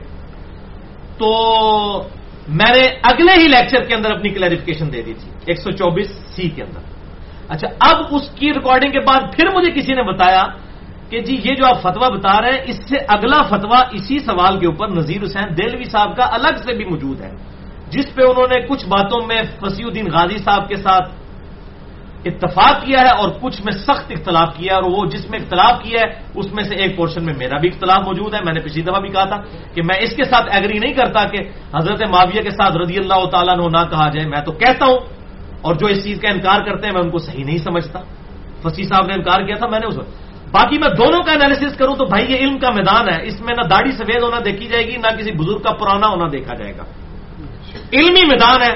علمی میدان میں فصیح الدین غازی صاحب کا فتویٰ میں نے پورا پڑھا ہے، اور بعد میں مجھے 124C کے ریکارڈنگ کے بعد مجھے پتا چلا کہ آگے نذیر حسین دہلوی صاحب کا بھی فتویٰ ہے، اس سے پہلے مجھے نہیں پتا تھا، پھر میں نے وہ پڑھا سارا، دونوں کو پڑھنے کے بعد میں اس رزلٹ پہ پہنچا کہ دونوں کی تقریباً 80% باتیں درست ہیں، لیکن 20% دونوں نے بالکل غلط باتیں کہی ہیں، اور یہ میرا علمی اختلاف ہے، مجھے حق پہنچتا ہے کہ میں ان سے علمی اختلاف کر سکتا ہوں الحمدللہ۔ تو اس حوالے سے یہ میں نے کلیریفیکیشن بھی دے دی، اور باقی میرے جو الزام نمبر 4 اور 5 ریکارڈ ہے مبشر احمد ربانی صاحب اور حافظ عمر صدیق صاحب کے بارے میں، میرے باقی تمام کے تمام دلائل بالکل سورج کی طرح اسی طرح روشن موجود ہیں۔ ایک کلیریفیکیشن تھی وہ میں نے دے دی الحمدللہ اس حوالے سے، تاکہ کوئی اس میں ایمبیگوٹی بعد میں نہ رہے۔ باقی جو رافضیت کا مجھ پر الزام لگایا گیا تو میں آج اس کے اوپر کوئی کلیریفیکیشن مزید نہیں دوں گا۔ میرے 2 کلپس انشاءاللہ تعالی 2 یا 3 کلپس 2 کلپس تو ضرور ڈالیں گے۔ ایک مسئلہ نمبر 101 سے صحیح مسئلہ خروج اور فکر حسین حق پرستی کی علامت ہے، جس میں میں نے خلفائے راشدین کا تعارف کروایا ہے۔ ہم سے زیادہ خلفائے راشدین کو کون ماننے والا ہے الحمدللہ۔ اور دوسرا مسئلہ نمبر 102 میں سے ایک کلپ جس میں میں نے غدیر خون کی حدیث اور شیعان علی کون ہے اور کون جو ہے وہ شیعان بنو امیہ ہیں جو صحابہ پر تبرہ کرنے والے ہیں، ان کو میں نے الحمدللہ اس حوالے سے کلیئر کیا ہے۔ یہ پہلے دونوں کلپ، ایک کلپ 18 منٹ کا اور دوسرا تقریباً کوئی 12-13 منٹ کا، انشاءاللہ وہ یہاں پر ہم ڈال دیں گے تاکہ ہمارے حوالے سے کلیریفیکیشن ہو جائے۔ میں پھر اس الزام کو اسی بات پر کنکلوڈ کرتا ہوں، امام شافعی کے قول پر جو دیوان شافعی میں بھی موجود ہے اور اسماء و رجال کی تمام کتابوں میں موجود ہے کہ اگر آل محمد کی محبت کا نام رافضی ہونا ہے تو لوگ میرے رافضی ہونے پر گواہ ہو جائیں الحمدللہ۔ باقی میری کلیریفیکیشن ان ویڈیو کلپس میں آپ دیکھ سکتے ہیں، اور انشاءاللہ وقت فیصلہ کرے گا، آنے والی نسلیں جب ان چیزوں کو دیکھیں گی ان کو پتہ چل جائے گا کہ یہ سب جھوٹے الزام تھے الحمدللہ۔ ایک اہل سنت کے منہج کے مجاہد کے اوپر ایک جھوٹے الزام تھے ان لوگوں کی طرف سے جن کو اپنی روٹی روزی کی فکر لگی ہوئی تھی الحمدللہ۔ یہ میرے لیکچرز کی کلپس لگ جائیں، پورے لیکچرز عظمت صحابہ کے اوپر مسئلہ 96 ریکارڈ ہے، تو 101 اور 102 کا انشاءاللہ کلپ ہم یہاں پر ایڈ بھی کر دیں گے انشاءاللہ تعالی۔ اب یہ خلافت راشدہ کی نمائندہ مثال کیا ہے؟ وہ 30 سال سنن نبی داؤد میں 4646، جامعہ ترمذی میں 2226 اور مسند امام احمد میں 18430 نمبر حدیث جلد 4 صفحہ 273 پہ موجود ہے۔ ان ساری احادیث کا لب لباب یہ ہے کہ آپ صلی اللہ علیہ وسلم نے فرمایا میرے بعد خلافت علی منہاج النبوہ 30 سال تک رہے گی۔ کتنے سال؟ 30 سال۔ یہ غیبی خبر ہے، لوگ کہتے ہیں یہ حدیثیں چھپاؤ، حضور صلی اللہ علیہ وسلم کی تو نبوت کو جسٹیفائی کرتی ہیں یہ حدیثیں کہ یار آپ صلی اللہ علیہ وسلم اپنی وفات کے 30 سال بعد کے واقعات بتا رہے ہیں اور ایگزیکٹ اسی طرح پورے ہو رہے ہیں۔ یہ تو محدثین حضور کی غیبی خبروں میں نبوت علامات نبوت والے چیپٹر میں حدیثیں لے کر آئے ہیں، اور یہ کہتے ہیں چھپاؤ۔ یہ تو بتانے کے لیے تھی، چھپانے کے لیے ہوتی تو علامات نبوت میں کیوں آتی کہ دیکھو ہمارے نبی وہ ہیں جنہوں نے 30 سال 40 سال 50 سال بعد تک کے واقعات ٹائنیز ڈیٹیل تک بتا دیے۔ یہ نبی بتا سکتا ہے جس کے پاس اللہ کی طرف سے غیبی خبر آتی ہے۔ تو فرمایا 30 سال تک خلافت علی منہاج النبوہ رہے گی، حوالہ میں دے چکا۔ اور پھر آپ صلی اللہ علیہ وسلم نے فرمایا اس کے بعد کاٹ کھانے والی ملوکیت کا دور شروع ہو جائے گا، اور پھر اس کے بعد جابر حکمرانوں کا دور شروع ہو جائے گا، اور پھر اس کے بعد الٹیمیٹلی خلافت علی منہاج النبوہ قائم ہوگی، یعنی قرب قیامت میں امام محمد مہدی کی جو ابو داؤد میں اور مسند احمد میں احادیث موجود ہیں کہ اس وقت تک قیامت نہیں آئے گی جب تک کہ میری فاطمہ بیٹی کی اولاد میں سے میرے ہی نام پر، جس کا نام میرے نام پر، جس کی ماں کا نام میری ماں کے نام پر، جس کے باپ کا نام میرے باپ کا نام پر ہوگا، محمد بن عبداللہ مہدی نہ پیدا ہو جائے جو پوری دنیا کو انصاف سے بھر دے گا۔ تو یہ اللہ تعالیٰ کا وعدہ ہے، هو الذی ارسل رسولہ بالہدی ودین الحق لیظہرہ علی الدین کلہ ولو کرہ الکافرون۔ وہی اللہ ہے جس نے اپنے محبوب صلی اللہ علیہ وسلم کو یہ الہدا اور دین حق کے ساتھ مبعوث کیا تاکہ اس دین کو سارے ادیان پر غالب کر دے، چاہے کافر اس بات کا برا مانے۔ یہ دین سپر سیڈ کرنا ہے، ابھی تک ایسا وقت نہیں آیا لیکن قرب قیامت میں آئے گا، اور اس کی نشانیاں اب اسلام کی نشت ثانیہ کا آغاز ہو چکا ہے۔ خلافت راشدہ ختم ہوئی، پھر کاٹ کھانے والی ملوکیت کا دور تقریباً ہم پر 700-800 سال تک رہا، پھر 300-400 سال تک جابر حکمران مسلط ہو گئے، یعنی کلولین پاورز، کہیں پر فرینچ آ گئے، کہیں پر یہ انگریز آ گئے اور انہوں نے آ کے قبضہ کیا، اور یہ پھر 20ویں صدی کے اندر ان کا غلبہ ٹوٹا، اور اب خلافت علی منہاج النبوہ کی باتیں دوبارہ، یہ آخری پیریڈ ہے اس امت کا جو شروع ہو چکا ہے الحمدللہ۔ پھر آپ صلی اللہ علیہ وسلم کے جو صحابی ہیں حضرت سفینہ، اسی حدیث میں آتا ہے کہ وہ اپنے شاگرد کو کہتے ہیں کہ گن پھر، اب میں تجھے 30 سال پورے کر کے بتاتا ہوں۔ ابو بکر کے 2 سال، عمر کے 10 سال، عثمان کے 12 سال اور علی کے 6 سال، یہ ہے خلافت راشدہ۔ اچھا، جب یہ انہوں نے حدیث بیان کی تو ان کا شاگرد کہتا ہے، چونکہ حضرت امیر معاویہ رضی اللہ تعالیٰ عنہ کا دور تھا، اس نے کہا کہ یہ حضرت امیر معاویہ کی جو پارٹی ہے بنو امیہ بنو زرقہ، یہ کہتے ہیں کہ علی علیہ السلام تو خلیفہ ہی نہیں ہے۔ یہاں پر امام ابو داؤد نے لکھا علی علیہ السلام 4646۔ تو حضرت سفینہ حضور کے جو غلام تھے ان کو اتنا غصہ آیا، انہوں نے کہا یہ کہتے ہیں علی خلیفہ نہیں ہے، اور ترمذی میں الفاظ ہیں یہ کہتے ہیں علی خلیفہ نہیں، خلیفہ تو یہ ہے۔ تو انہوں نے کہا یہ اتنا بڑا جھوٹ بولتے ہیں کہ یہ جھوٹ ان کی پیٹھ سے نکلا ہے جہاں سے ہوا خارج کرتے ہیں۔ اتنی گندی بات انہوں نے کی ہے۔ حق تو یہ ہے کہ بنو امیہ کی اپنی حکومت شریر ترین بادشاہت ہے، کاٹ کھانے والی ملوکیت حضور نے فرمایا اور حضرت سفینہ نے مہر لگا دی۔ حضرت سفینہ نے یزید کا زمانہ نہیں پایا، اس سے بھی 15 سال پہلے فوت ہو گئے۔ بنو امیہ کی حکومت کو کہا شریر ترین بادشاہت، اور معاملہ بالکل کلیئر کر دیا۔ تو خلافت راشدہ 30 سال، اور آپ صلی اللہ علیہ وسلم کی وہ حدیث ہے جس کے تحت آپ صلی اللہ علیہ وسلم نے ہمیں حکم دیا کہ خلافت راشدہ جب قائم ہوگی تو اس وقت کے خلیفہ کا ساتھ دینا ہے۔ وہ سنن ابی داؤد میں 4607، ترمذی میں 2676، ابن ماجہ میں 43 نمبر حدیث کہ آپ صلی اللہ علیہ وسلم نے اپنی وفات سے چند دن پہلے ایک بڑا بلیغ خطبہ دیا جس میں آپ صلی اللہ علیہ وسلم نے بالکل کنکلوڈنگ باتیں کی، اور صحابہ کہتے ہیں کہ ہر آنکھ اشکبار تھی۔ تو آپ صلی اللہ علیہ وسلم نے اس موقع پر ارشاد فرمایا، دیکھنا جو میرے بعد زندہ رہے گا وہ بہت اختلاف دیکھے گا۔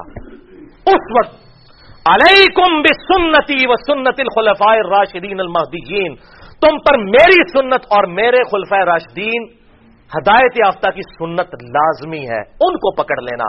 اور دیکھنا دین میں نئی نئی بدعتوں سے بچنا، ہر بدعت گمراہی ہے، اور ہر گمراہی جو ہے وہ دوزخ میں لے جانے والی ہے۔ سنن نسائی میں یہ آخری الفاظ ہے، ہر گمراہی دوزخ میں لے جانے والی ہے۔ تو آپ صلی اللہ علیہ وسلم نے خلفائے راشدین کے خلاف خروج کرنے والوں کو کیا کہا؟ بدعتی۔ سب سے بڑی بدعت خلیفہ راشد کے خلاف خروج کرنا ہے، یہ حرام ہے۔ تو آپ صلی اللہ علیہ وسلم نے کلیئر کر دیا، اور خلیفہ راشد کون ہیں وہ 4 بتا دیے میں نے حدیث کی روشنی میں۔ تو اب چاہے مخالفین ابو بکر ہوں، مخالفین عمر ہوں، مخالفین عثمان ہوں، یا مولا علی رضی اللہ تعالیٰ عنہ کے مخالفین ہوں، چونکہ یہ خلفائے راشدین تھے، ان کے خلاف کھڑا ہونا بدعت ہے، اس میں کوئی شک نہیں۔ آپ صلی اللہ علیہ وسلم نے خود کہا کہ بدعتوں سے بچنا، اور علیکم بسنتی و سنت الخلفاء الراشدین المہدیین، تم پر میری سنت اور میرے خلفائے راشدین کی سنت لازم ہے۔ تو یہ حدیث آ کر کوئی پنکچر نہیں ہو جاتی حضرت عثمان پہ، حضرت علی تک چلتی ہے۔ جو باغین عثمان تھے وہ سبائی پارٹی کوئی نہیں تھی، تو بالکل جھوٹ بول رہے ہیں، سبائی تو الگ سے ایک چیز تھی، وہ صحابہ اکرام علیہم رضوان میں ہی اختلاف ہو گیا تھا حضرت عثمان کے بارے میں، وہ الگ سے ایک ٹاپک ہے، میں آج اس کو ڈسکس نہیں کروں گا۔ بل وہ خلیفہ راشد تھے، ان کے خلاف بھی جن لوگوں نے وہ حرکت کی اور حضرت عثمان کو شہید کیا، ہم ان کو بھی غلط سمجھتے ہیں۔ اسی طریقے سے حضرت علی کے خلاف بھی جو لوگ کھڑے ہوئے ان کو بھی ہم ناحق سمجھتے ہیں۔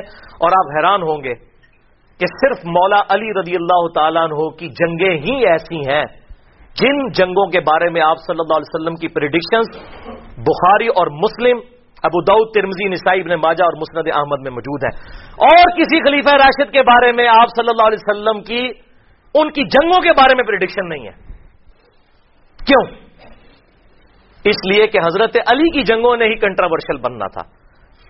حضرت علی کی جنگیں مسلمانوں کے خلاف ہوئیں، اور سورۃ الحجرات کی آیت نمبر 9 کی پریکٹیکل تفسیر حضرت علی بنے کہ اگر کوئی مسلمان گروہ باغی ہو جائے اس کے خلاف قتال کرو یہاں تک کہ وہ توبہ پر آمادہ ہو۔ یہ بات، یہ میرا گولڈن کوڈ یاد رکھیے گا، اگر حکمران باغی ہو جائے اس کے ساتھ کیسے ڈیل کرنا ہے، اس میں آئیڈیل ہے مولا حسین رضی اللہ عنہ، اور اگر خلیفہ راشد ہو اور اس کے خلاف رعایا بغاوت کرے تو اس میں مسلمانوں کے لیے آئیڈیل ہے سیدنا علی رضی اللہ عنہ۔ یہی وجہ ہے کہ حضرت علی کی تینوں جنگیں، جنگ جمل، جنگ صفین اور جنگ نہروان، تینوں جنگوں کے بارے میں الگ الگ احادیث ہماری حدیث کی کتابوں میں موجود ہیں، اور جو سورۃ الحجرات میں آیا آیت نمبر 9 میں کہ اگر مسلمان گروہ باغی ہو جائے اس کے خلاف قتال کرو، لڑائی کرو یہاں تک کہ وہ حق پر آمادہ ہو، اس کی پریکٹیکل تفسیر آپ پوری دنیا کی کتابیں اٹھا کے دیکھ لیں، سیدنا علی رضی اللہ تعالی عنہ کا قتال ہے، اور آپ صلی اللہ علیہ وسلم کی پیشن گوئیاں اس کتاب کے قتال کے بارے میں موجود ہیں۔ سنن نسائی الکبریٰ میں 8541، مسند احمد میں 11790، اور اس کے علاوہ کئی کتابوں میں یہ حدیث موجود ہے کہ آپ صلی اللہ علیہ وآلہ وسلم ایک دفعہ اپنی ایک زوجہ محترمہ کے گھر سے نکلے، اور صحابہ بھی آپ کے ساتھ تھے، حضرت ابو بکر بھی، حضرت عمر بھی، حضرت علی بھی۔ تو راستے میں حضور صلی اللہ علیہ وسلم کی مبارک جوتی ٹوٹ گئی، تو آپ صلی اللہ علیہ وسلم نے اپنی دونوں جوتیاں اتار دی اور حضرت علی کو دے دی، اور کہا کہ یہ جوتی جو میری ٹوٹ گئی ہے اس کو گانٹ دو، اور پھر حضور صلی اللہ علیہ وسلم ننگے پاؤں آگے چلنا شروع ہو گئے۔ پھر تھوڑی دور جا کے آپ نے اصحاب کو کہا یہاں پر رک جاؤ، علی کا انتظار کرو۔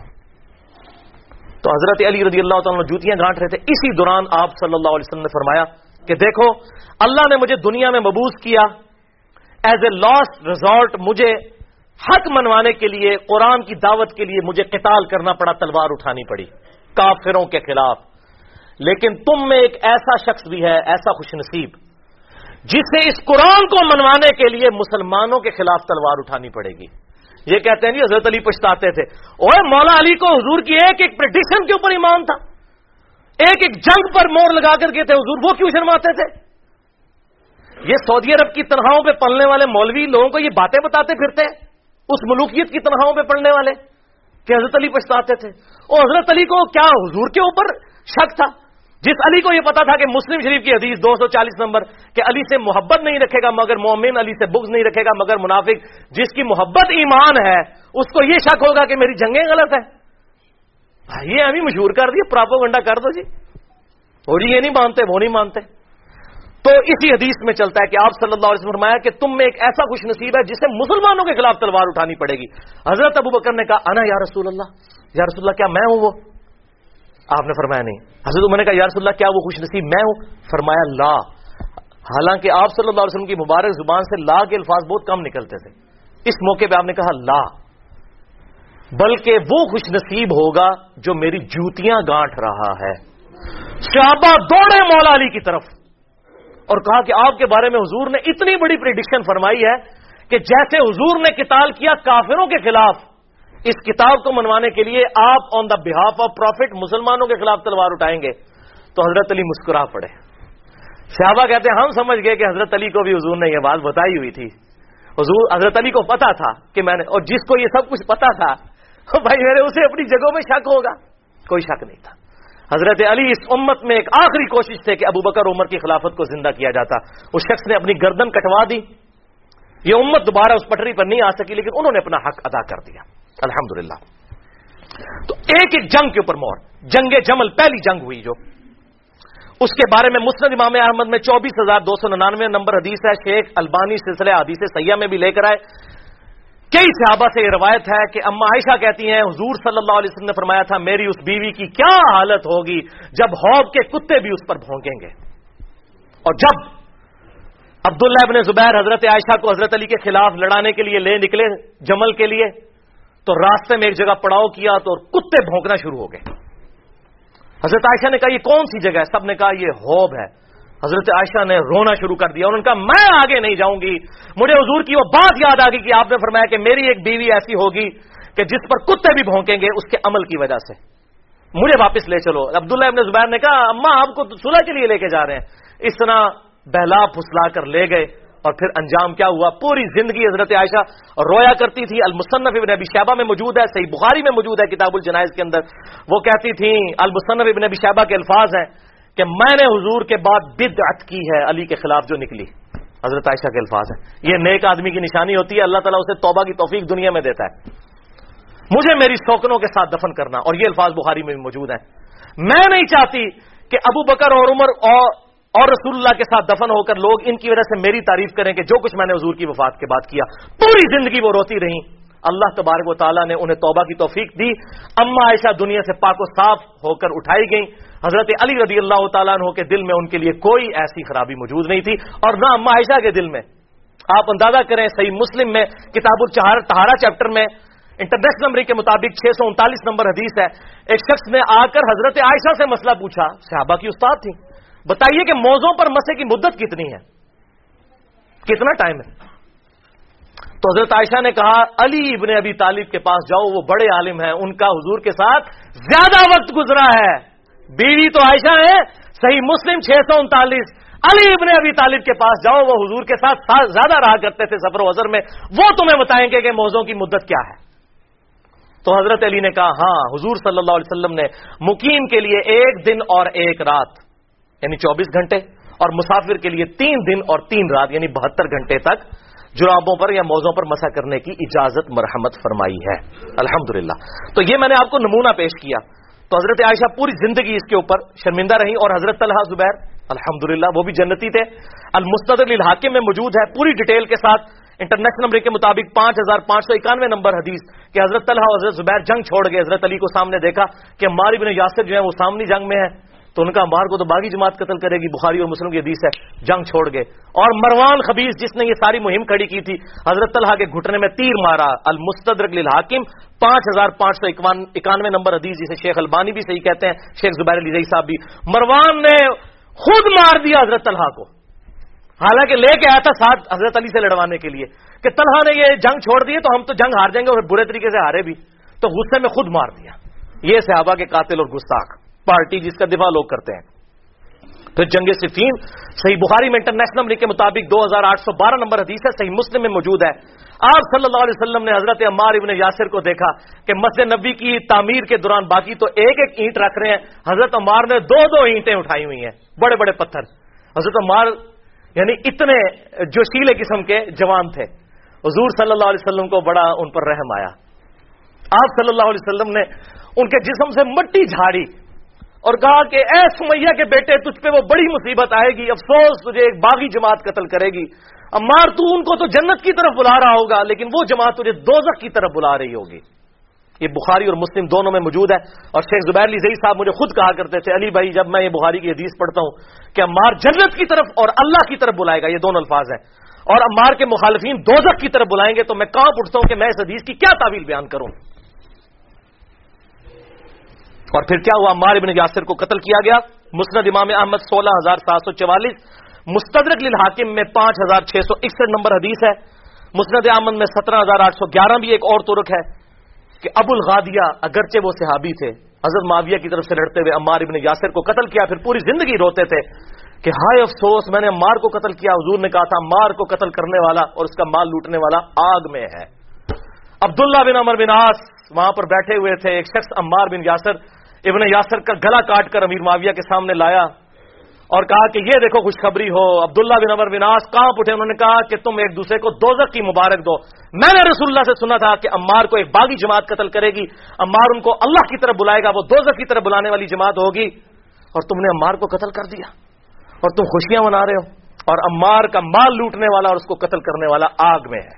والعیاذ باللہ تعالی. اور یہی وجہ تھی بھائیو، حضرت طلحہ، حضرت زبیر، حضرت عائشہ ان کا معاملہ بالکل ڈیفرنٹ ہے. یہ دنیا سے پاک و صاف ہو کر اٹھے ہیں، کیونکہ جس نے توبہ کی وہ ایسا ہے جس نے گناہ کیے ہی نہیں. حضرت علی ان کے بارے میں دل صاف رکھتے تھے. کتنی روایتیں موجود ہیں فضائل صحابہ احمد بن حنبل میں صحیح سند کے ساتھ موجود ہے. حضرت علی کہتے تھے جو قرآن میں آیت ہے نا کہ قیامت والے دن اللہ تعالیٰ مومنین کے درمیان دلوں میں جو قدورتیں ہیں وہ نکال دے گا. مجھے یہ آیت میں اللہ سے امید کرتا ہوں کہ طلحہ زبیر اور میرے بارے میں ہوگی. میں طلحہ زبیر کو میں نے معاف کر دیا، لیکن لیکن لیکن جس نے اسلامی خلافت کو نقصان پہنچایا اس کو مولا علی نے معاف نہیں کیا. اور وہ المصنف ابن ابی شیبہ میں انٹرنیشنل نمبر کے مطابق 7050 نمبر حدیث ہے. تابعین کہتے ہیں ہم نے مولا علی کے پیچھے عشاء کی نمازوں میں قنوت نازلہ پڑھی. آج لوگ قنوت نازلہ پڑھ رہے ہیں انڈیا کے اوپر اور فلاں فلاں کے اوپر. قنوت نازلہ حضرت علی نے پڑھی کہ اسلامی نظام جا رہا ہے. اللہم علیک بمعاویہ و اشیاءہ، اللہم علیک عمر ابن عاص و اشیاءہ. اے اللہ معاویہ اور اس کی پارٹی کو تو پوچھ، عمر ابن عاص اور اس کی پارٹی کو پوچھ. اسلامی نظام کو خطرے میں ڈال دیا ان لوگوں نے. قنوت نازلہ. اور اس حدیث کو شیخ البانی بھی صحیح کہتے ہیں. شیخ زبیر علی زئی رحمہ اللہ نے بھی اپنی وفات سے 3 مہینے پہلے مقالات کی 6 جلد میں یہ روایت نقل کر دی ہے الحمدللہ رحمہ اللہ تعالی. اور بھائیو تیسری جنگ نہروان جو خوارج کے خلاف لڑی گئی، بخاری اور مسلم کے پورے چیپٹرز ہیں خوارج کے بارے میں کہ نبی صلی اللہ علیہ وسلم نے ارشاد فرمایا کہ خوارج سے وہ جماعت قتال کرے گی جو اس روئے ارض کے بہترین لوگ ہوں گے اور خوارج بدترین لوگ ہوں گے. اور کتنی احادیث ہیں. اور ابو سعید خدری کے الفاظ ہیں بخاری اور مسلم میں انٹرنیشنل لنک کے مطابق. بخاری میں 2456، مسلم میں 6933. اے اہل عراق تمہیں مبارک ہو، تم ہی تو ہو جنہوں نے مولا علی کے ساتھ مل کر نہروان پر خوارج کو قتل کیا تھا، تمہارے بارے میں حضور کی یہ بشارتیں ہیں. ابو سعید خدری رضی اللہ تعالیٰ عنہ کہا کرتے تھے. اور صحیح مسلم میں انٹرنیشنل لنک کے مطابق 2459 نمبر حدیث ہے کہ خوارج کے ساتھ وہ جماعت قتال کرے گی کہ جب میری امت میں 2 پارٹیاں بن جائیں گی، جو جماعت حق کے قریب ہوگی، اقرب الی الحق، وہ قتال کرے گی. اس کے بعد اہل سنت اہل تشیع کا اتفاق ہو گیا کہ اقرب الی الحق حضرت علی ہے. اقرب الی الحق سے یہ نہ سمجھیے گا کہ دوسرے بھی حق پر ہیں، نہیں، یہ اصول ہے، عربی کا محاورہ ہے. سورہ آل عمران میں اللہ تعالیٰ نے کہا منافقین کے بارے میں کہ جنگ احد میں جب وہ بھاگ گئے تھے اس دن وہ ایمان سے زیادہ اقرب الی النفاق تھے، نفاق کی طرف زیادہ تھے، وہ آگ کی طرف تھے. تو یہ نہیں مطلب کہ ان میں ایمان بھی تھا، پکے منافق تھے. تو یہ محاورہ اقرب الی الحق کا مطلب ہے کہ حق والا. الحمدللہ. بہرحال یہاں پر میں ایک حدیث ضرور بیان کروں گا کہ ہمارے محبوب امام کائنات سید الاولین والآخرین شفیع المذنبین رحمت للعالمین سیدنا و مولانا امام اعظم محمد رسول اللہ صلی اللہ علیہ وآلہ وسلم نے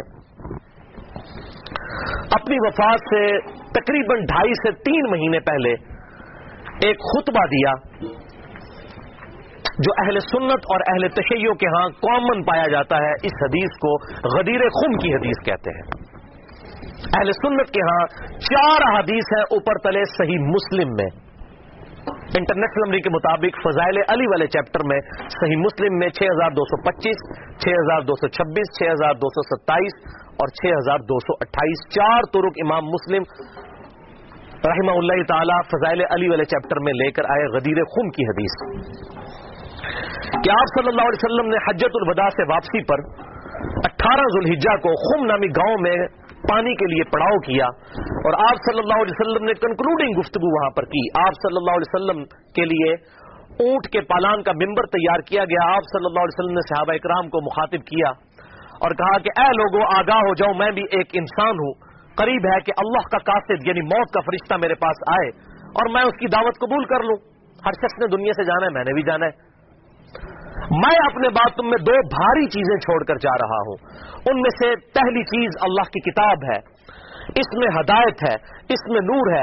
تم اللہ کی کتاب کو پکڑو، اپنا تعلق اس کتاب کے ساتھ مضبوط کرو. اللہ کی کتاب اللہ کی رسی ہے، جو اسے پکڑے گا ہدایت پر ہوگا، جو اسے چھوڑ دے گا گمراہ ہو جائے گا. وَاعْتَصِمُوا بِحَبْلِ اللَّهِ جَمِيعًا وَلَا تَفَرَّقُوا، یہ ہے اللہ کی رسی. اور پھر زید ابن ارقم کہتے رہے آپ صلی اللہ علیہ وسلم ہمیں ترغیب دلاتے رہے اللہ کی کتاب، اللہ کی کتاب، اللہ کی کتاب. اس کے بعد آپ صلی اللہ علیہ وسلم نے ارشاد فرمایا دوسری چیز بھاری چیز میرے اہل بیت ہیں. میں اپنے اہل بیت کے معاملے میں تمہیں اللہ کا خوف دلاتا ہوں. میں اپنے اہل بیت کے معاملے میں تمہیں اللہ کا خوف دلاتا ہوں. میں اپنے اہل بیت کے معاملے میں تمہیں اللہ کا خوف دلاتا ہوں. لیکن امت نہیں ڈری. اور یہ حدیث ہے صحیح مسلم میں، جو اہل سنت کے بڑے بڑے علماء کو بھی نہیں پتا کہ صحیح مسلم میں یہ 4 حدیثیں ہیں. کیوں؟ ان کو وہ حدیث بتائی جاتی ہے جو ہماری مین اسٹریم کی کتابوں میں بھی نہیں ہے، باہر ہے. المستدرک للحاکم میں اس سے بہت کمزور درجے کی روایت ہے، حسن درجے کی ہے، اس سے بہت کمزور ہے وہ. یہ تو مسلم کی حدیث ہے. انٹرنیشنل نمبر کے مطابق المستدرک للحاکم میں کتاب العلم چیپٹر میں 318 نمبر حدیث کہ میں اپنے بعد 2 ایسی چیزیں چھوڑ کر جا رہا ہوں جن کو مضبوطی سے پکڑ لو گے کبھی گمراہ نہیں ہوگے. ایک اللہ کی کتاب اور دوسرے اس کے رسول صلی اللہ علیہ وسلم کی سنت. یہ حجۃ الوداع پر آپ نے فرمایا تھا، لیکن یہ اس کے بھی بعد کا خطبہ ہے، اس کو بھی سپر سیڈ کرنے والا جو صحیح مسلم میں ہے کہ کتاب اللہ کو پکڑنا اور اہل بیت کے معاملے میں اللہ سے ڈراتا ہوں، ان کے ساتھ حسن سلوک کرنا. لیکن امت نے اہل بیت کا وہ حشر کیا کہ کسی نبی کی امت نے اپنے نبی کے ماننے والوں کے ساتھ یہ نہیں کیا. کافروں نے ضرور کیا، لیکن یہ ایک یونیک مثال ہے کہ مسلمانوں نے جو نمازوں میں اللہم صلی علی محمد وعلی آل محمد پڑھتے رہے اور آل محمد ذبح کر دی. یہ درود شریف کس منہ سے پڑھتے ہیں؟ والعیاذ باللہ تعالی. تو آپ صلی اللہ علیہ وسلم نے فرمایا کہ میں اپنے اہل بیت کے معاملے میں تمہیں اللہ سے ڈراتا ہوں. اور باقی کتابوں میں یہ حدیث پھر اس سے بھی آگے چلتی ہے صحیح سند کے ساتھ. جامعہ ترمذی میں 3713، مسند امام احمد میں 19321، سنن نسائی الکبریٰ میں 8478 اور امام ابن ابی عاصم کی کتاب السنہ میں 1158 نمبر. یہ 4 میں نے حوالے دے دی ہیں. یہ حدیث آگے بھی چلتی ہے اور شیخ البانی رحمہ اللہ نے اپنے سلسلہ احادیث صحیحہ میں 1750 نمبر حدیث کے اندر یہی احادیث کے کم از کم 22 طرق لیے 22 صحابہ سے اور کہا کہ حدیث متواترہ ہے غدیر خون کی حدیث. اور شیخ زبیر علی رئی صاحب نے بھی مشکات کی تحکیم کے دوران 6091 نمبر حدیث اور 6103 نمبر حدیث کے فٹ نوٹ پہ لکھا کہ یہ حدیث متواترہ ہے غدیر خون کی حدیث، جو آگے بھی چلتی ہے کہ پھر آپ صلی اللہ علیہ وسلم نے سورۃ الاحزاب کی آیت نمبر 6 تلاوت کی، النبی اولا بالمؤمنین من انفسہم وازواجہ امہاتہم. نبی صلی اللہ علیہ وسلم مومنین کی جانوں پر ان کی جانوں سے بڑھ کر حق رکھتے ہیں اور نبی کی بیویاں امت کی مائیں ہیں. پھر آپ صلی اللہ علیہ وسلم نے صحابہ کرام سے مخاطب ہو کر کہا غدیر خون پر، اے میرے صاحب اس آیت کی روشنی میں کیا تم گواہی دیتے ہو کہ اللہ تمہارا رب ہے؟ سب نے کہا بلا یا رسول اللہ، کیوں نہیں یا رسول اللہ صلی اللہ علیہ وسلم. پھر آپ صلی اللہ علیہ وسلم نے فرمایا کہ کیا تم اللہ اور اس کے رسول کو سب سے بڑھ کر محبوب رکھتے ہو اس آیت کے تحت؟ سب نے کہا یا رسول اللہ کیوں نہیں. پھر آپ صلی اللہ علیہ وسلم نے مولا علی کا ہاتھ پکڑا وہاں پر غدیر خم پہ اور یوں صحابہ کے درمیان بلند کیا. پھر آپ نے کہا من کنت مولاہ فہذا علی مولاہ. پھر جو مجھے دلی محبوب رکھتا ہے وہ علی کو بھی دلی محبوب رکھے، جس کا مولا میں اس کا مولا علی. اور پھر اسی حالت میں آپ نے فرمایا اے اللہ اس سے محبت رکھ جو علی سے محبت رکھے، اس سے بغض رکھ جو علی سے بغض رکھے. اس موقع پر آپ صلی اللہ علیہ وسلم نے ارشاد فرمایا. تو مولا کا مطلب ہے دلی محبوب، مشکل کشا، حاجت روا نہیں. مولانا ہم اپنے مولویوں کو جو کہہ رہے ہوتے ہیں مولانا، اس کا کیا مطلب ہوتا ہے؟ ہمارے دلی محبوب. قرآن میں آیا سورہ تحریم کی آیت نمبر 4 میں فَإِنَّ اللَّهَ هُوَ مَوْلَاهُ وَجِبْرِيلُ وَصَالِحُ الْمُؤْمِنِينَ. نبی کا مولا ہے اللہ، جبریل، ایمان والے اور تمام فرشتے نبی کے مولا ہیں اور نبی ان کے مولا ہیں دلی محبوب. جو مولا کا مشکل کشا والا معنی ہے وہ اللہ کے لیے خاص ہے. یہاں پر معنی آپ دیکھیں کیا کہا کہ میں تم پر تمہاری جانوں سے بڑھ کر حق رکھتا ہوں دلی محبوب. النبی اولا بالمؤمنین، نبی اولا ہے. اولا مولا یہ تمام الفاظ دلی محبوب کے لیے، جگری یار کے لیے. تو یہ اس کا مشکل کشا معنی لینا بالکل ظلم ہے بھائیو. قرآن پاک میں واضح طور پر آیا ایاک نعبد و ایاک نستعین، اے اللہ ہم صرف تیری ہی عبادت کرتے ہیں، غائب میں مدد کے لیے صرف تجھی کو پکارتے ہیں. یہ تو جھگڑا ہی نہیں ہے کہ سیدنا علی رضی اللہ تعالیٰ عنہ کو اختیار ہے یا نہیں. مولا علی کو اختیار ہو، شیخ عبد القادر جیلانی کو اگر اختیار ہو تب بھی ان کو غائب میں دعا کے لیے نہیں پکار سکتے. مولا علی اپنی نمازوں میں اللہ کو پکارتے تھے. مولا علی کا ماننے والا وہی ہوگا جو مولا علی کی سنت پر عمل کرتے ہوئے اللہ کو پکارے گا یا حی یا قیوم برحمتک استغیث، حسبنا اللہ ونعم الوکیل، لا الہ الا انت سبحانک انی کنت من الظالمین. بارش کون برساتا ہے؟ اللہ. ڈیوٹی کس کی ہے؟ فرشتوں کی. تو بارش فرشتوں سے مانگیں گے یا اللہ سے؟ اللہ سے. تو سیدنا علی کو اگر اختیار ہو بھی تب بھی ان کو پکاریں گے نہیں. ہاں ظاہری اسباب وہ معاملہ بالکل ڈفرینٹ ہے. میں آپ کو کہتا ہوں مجھے پانی پلا دے، بالکل ٹھیک ہے، لیکن آپ وہاں بغداد میں دفن ہے، بغداد میں بھی قبر میں، اور کہتے ہیں میں آپ کو کہتا ہوں مجھے پانی پلا دیں، وہی بات وہی جملہ صرف کوآرڈینیٹس فریم آف ریفرنس بدلنے کی وجہ سے غائب میں پکارنا ہو جائے گا. اور غائب میں پکارنا عبادت ہے اور عبادت جو ہے وہ اللہ کے ساتھ خاص ہے. اسی لیے قرآن میں کہا گیا ایاک نعبد، اے اللہ عبادت بھی تیری کرتے ہیں، و ایاک نستعین، اور غائب میں مدد یعنی دعا کے لیے اپروپریٹ ٹرانسلیشن ہے ایاک نستعین کی، دعا تجھ سے کرتے ہیں. دعا ہوگی اللہ سے. بہرحال اسی حدیث غدیر خم کی حدیث کی سپورٹ میں صحیح مسلم میں کہتا ہوں بڑی اسٹانشنگ حدیث ہے، جو مولا علی نے صفین کے مقام پر جب تحکیم کا ایشو اٹھنے والا تھا اس وقت اصحاب کو جمع کر کے کہا. صحیح مسلم انٹرنیشنل نمبرنگ کے مطابق 240 نمبر حدیث، اور امام مسلم اسے کتاب الایمان والے چیپٹر کے اندر لے کر آئے ہیں کہ سیدنا علی نے کہا کہ اس ذات کی قسم کہ جس نے دانے کو پھاڑ کر اس میں سے اناج اگایا اور تمام مخلوقات کو پیدا کیا، نبی امی صلی اللہ علیہ وسلم نے مجھ سے یہ عہد لیا تھا کہ علی سے محبت نہیں رکھے گا مگر مومن اور علی سے بغض نہیں رکھے گا مگر منافق. محبت علی is the litmus test of ایمان. آج کسی کو چیک کرنا ہے کہ مومن ہے یا منافق ہے، دیکھ لیں مولا علی کی محبت ہے تو مومن ہے اور مولا علی کا بغض ہے تو پکا منافق ہے. یہ شیعہ سنی کا مسئلہ ہی نہیں ہے، یہ تو بات ہی بہت آگے چلی گئی ہے. صحیح مسلم کتاب الایمان 240 نمبر حدیث کہ علی سے محبت نہیں رکھے گا مگر مومن، علی سے بغض نہیں رکھے گا مگر منافق. اور یہ پرٹیکولرلی دو ہی لوگوں کے بارے میں یہ بات آئی ہے. بخاری اور مسلم میں دوسرے انصار کے بارے میں آیا کہ انصار سے صرف مومن ہی محبت رکھیں گے اور انصار سے صرف بغض منافق ہی رکھیں گے. اور آپ دیکھ لیں انصار کے ساتھ واقعہ حرہ میں یزید نے جو کچھ کیا قتل عام ان کا، اور یہاں پر مولا علی کے خلاف جو لوگ کھڑے ہوئے ان کے معاملات بھی بالکل سامنے ہیں. لہذا یہ جو غدیر خم کا خطبہ ہے آپ صلی اللہ علیہ وسلم نے خم نامی گاؤں میں کیوں دیا، اس کی ایک ٹیکنیکل ریزن ہے. حجۃ الوداع پہ بھی آپ یہ بات کر سکتے تھے. آپ نے خم نامی گاؤں میں اس لیے خطبہ دیا کہ اس موقع کے اوپر سب لوگ جا چکے تھے سوائے اہل شام کے اور اہل مدینہ کے، اور یہی بدبخت شامی تھے جو بعد میں مولا علی کے خلاف صفین میں کھڑے ہوئے. حضور ان کو ڈرا رہے تھے. اور دیکھیں اس کے بعد کیا ہو سکتا ہے، من کنت مولاہ فہذا علی مولاہ، بات ہی کچھ نہیں رہ جاتی. اور اہل مدینہ میں بھی ایسے لوگ شامل، پھر اہل مدینہ کے اوپر ظلم بھی ہوئے. آپ صلی اللہ علیہ وسلم نے پہلے ان کو خبردار کر دیا. یہ تھی اس کی حکمت، اور آنے والے وقت کے بارے میں اشارہ تھا کہ یہ معاملات ان کے ساتھ ہوں گے. بہرحال اس معاملے میں جن لوگوں نے بھی سیدنا علی کے ساتھ زیادتی کی، چاہے وہ حضرت امیر معاویہ رضی اللہ تعالیٰ عنہ ہو، یا حضرت مغیرہ ابن شعبہ رضی اللہ عنہ ہو، یا حضرت عمر ابن عاص رضی اللہ عنہ ہو، ہم کسی پر لعنت کرنے کے قائل نہیں ہیں، لیکن ان کی غلطیوں کا جھوٹا دفاع بھی نہیں کرتے، اور نہ ہم رافضیوں کی طرح ان پر لعنت کرتے ہیں. ان کا معاملہ ہم اللہ کے سپرد کرتے ہیں. غلطی جو ہے 100 بسم اللہ بیان ہوگی. حضرت آدم سے زیادہ کسی کا مرتبہ نہیں، 7 دفعہ ان کی غلطی بھی قرآن میں بیان ہوئی ہے. غلطی بیان کرنے کا مقصد یہ نہیں ہوتا آپ نے کسی کو ذلیل کر دیا، ورنہ یہ محدثین نے ذلیل کیا معاذ اللہ. اگر یہ چیز ہوتی اور بخاری اور مسلم میں یہ حدیث کیوں آتی؟ تو اس میں میرا پورا ایک علیحدہ سے ریسرچ پیپر یہ والا میں نے جو بتایا، اور لیکچرز بھی موجود ہے کہ کس طرح حضرت علی کو جمعے کے خطبوں میں گالیاں نکالی جاتی تھیں. بخاری میں، مسلم میں، ابو داؤد میں، ترمذی میں، نسائی میں، ابن ماجہ میں کتنی احادیث موجود ہے.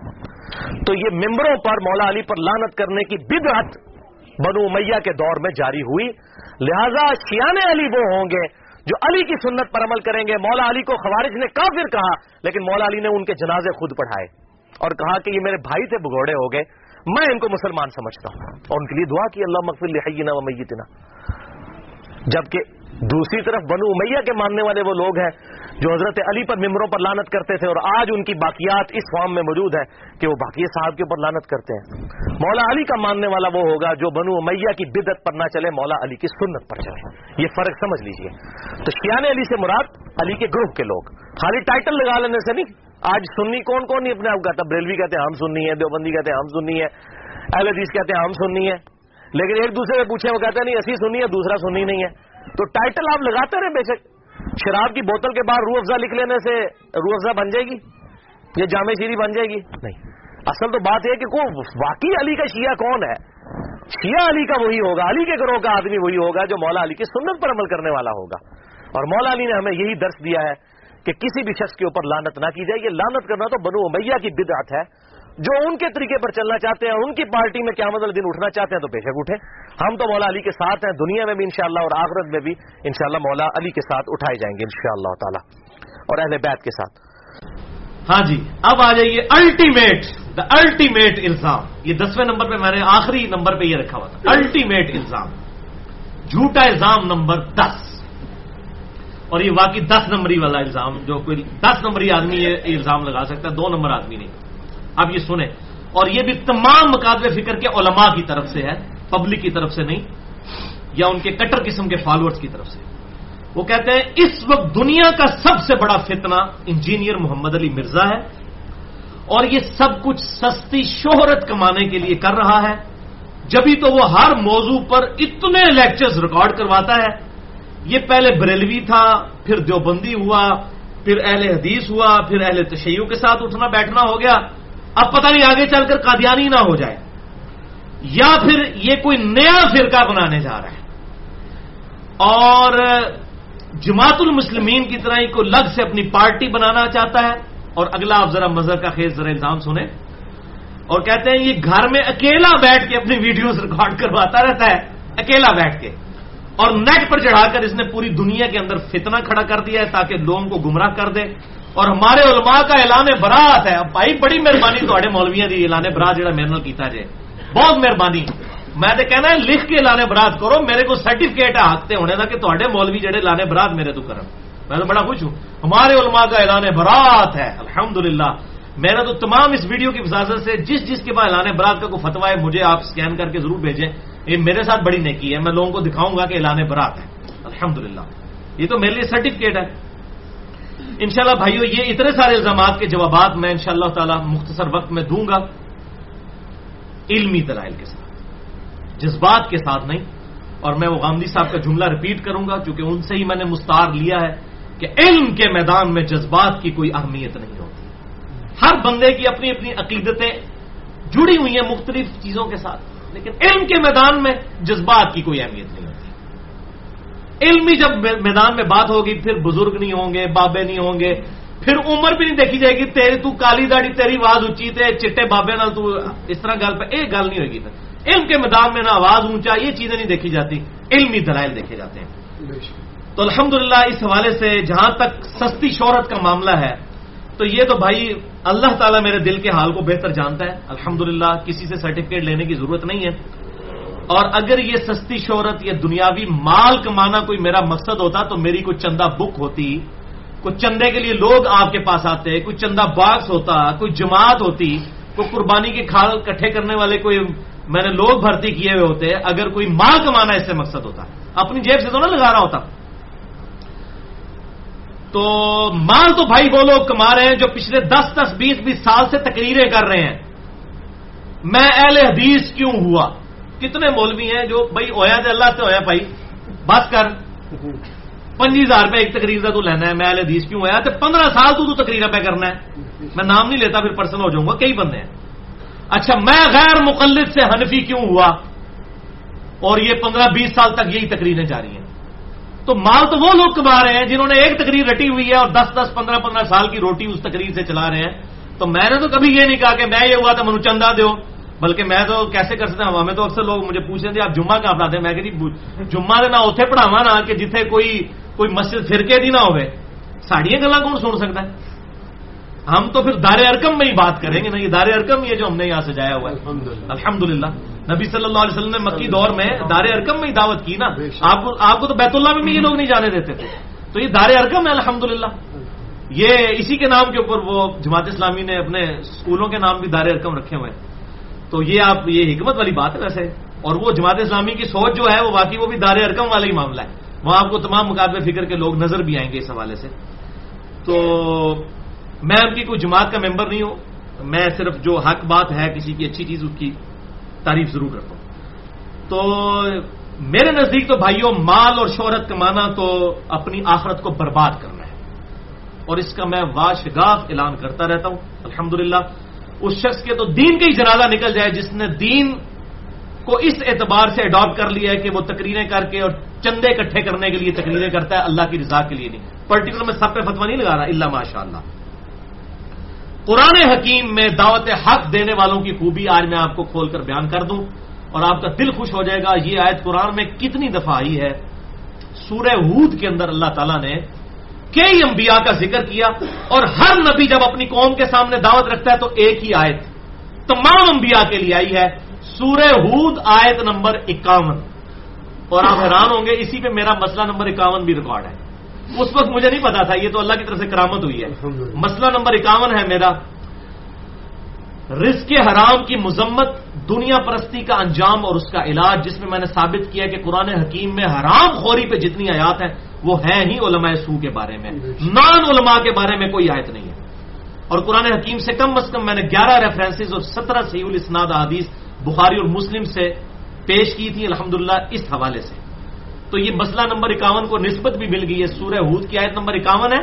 ویسے سورہ ہود کی یہ آیت نمبر 51 کے علاوہ بھی اور جگہ بھی سورہ ہود میں بار بار انبیاء کی دعوت کے لیے آیت ریپیٹ ہوتی ہے. سنیں اعوذ باللہ من الشیطان الرجیم بسم اللہ الرحمن الرحیم. جناب تو اڑے کلیجے نو ٹھڑ پی جائے گی آیت سن کے, اتنی دفعہ آیت آئی ہے.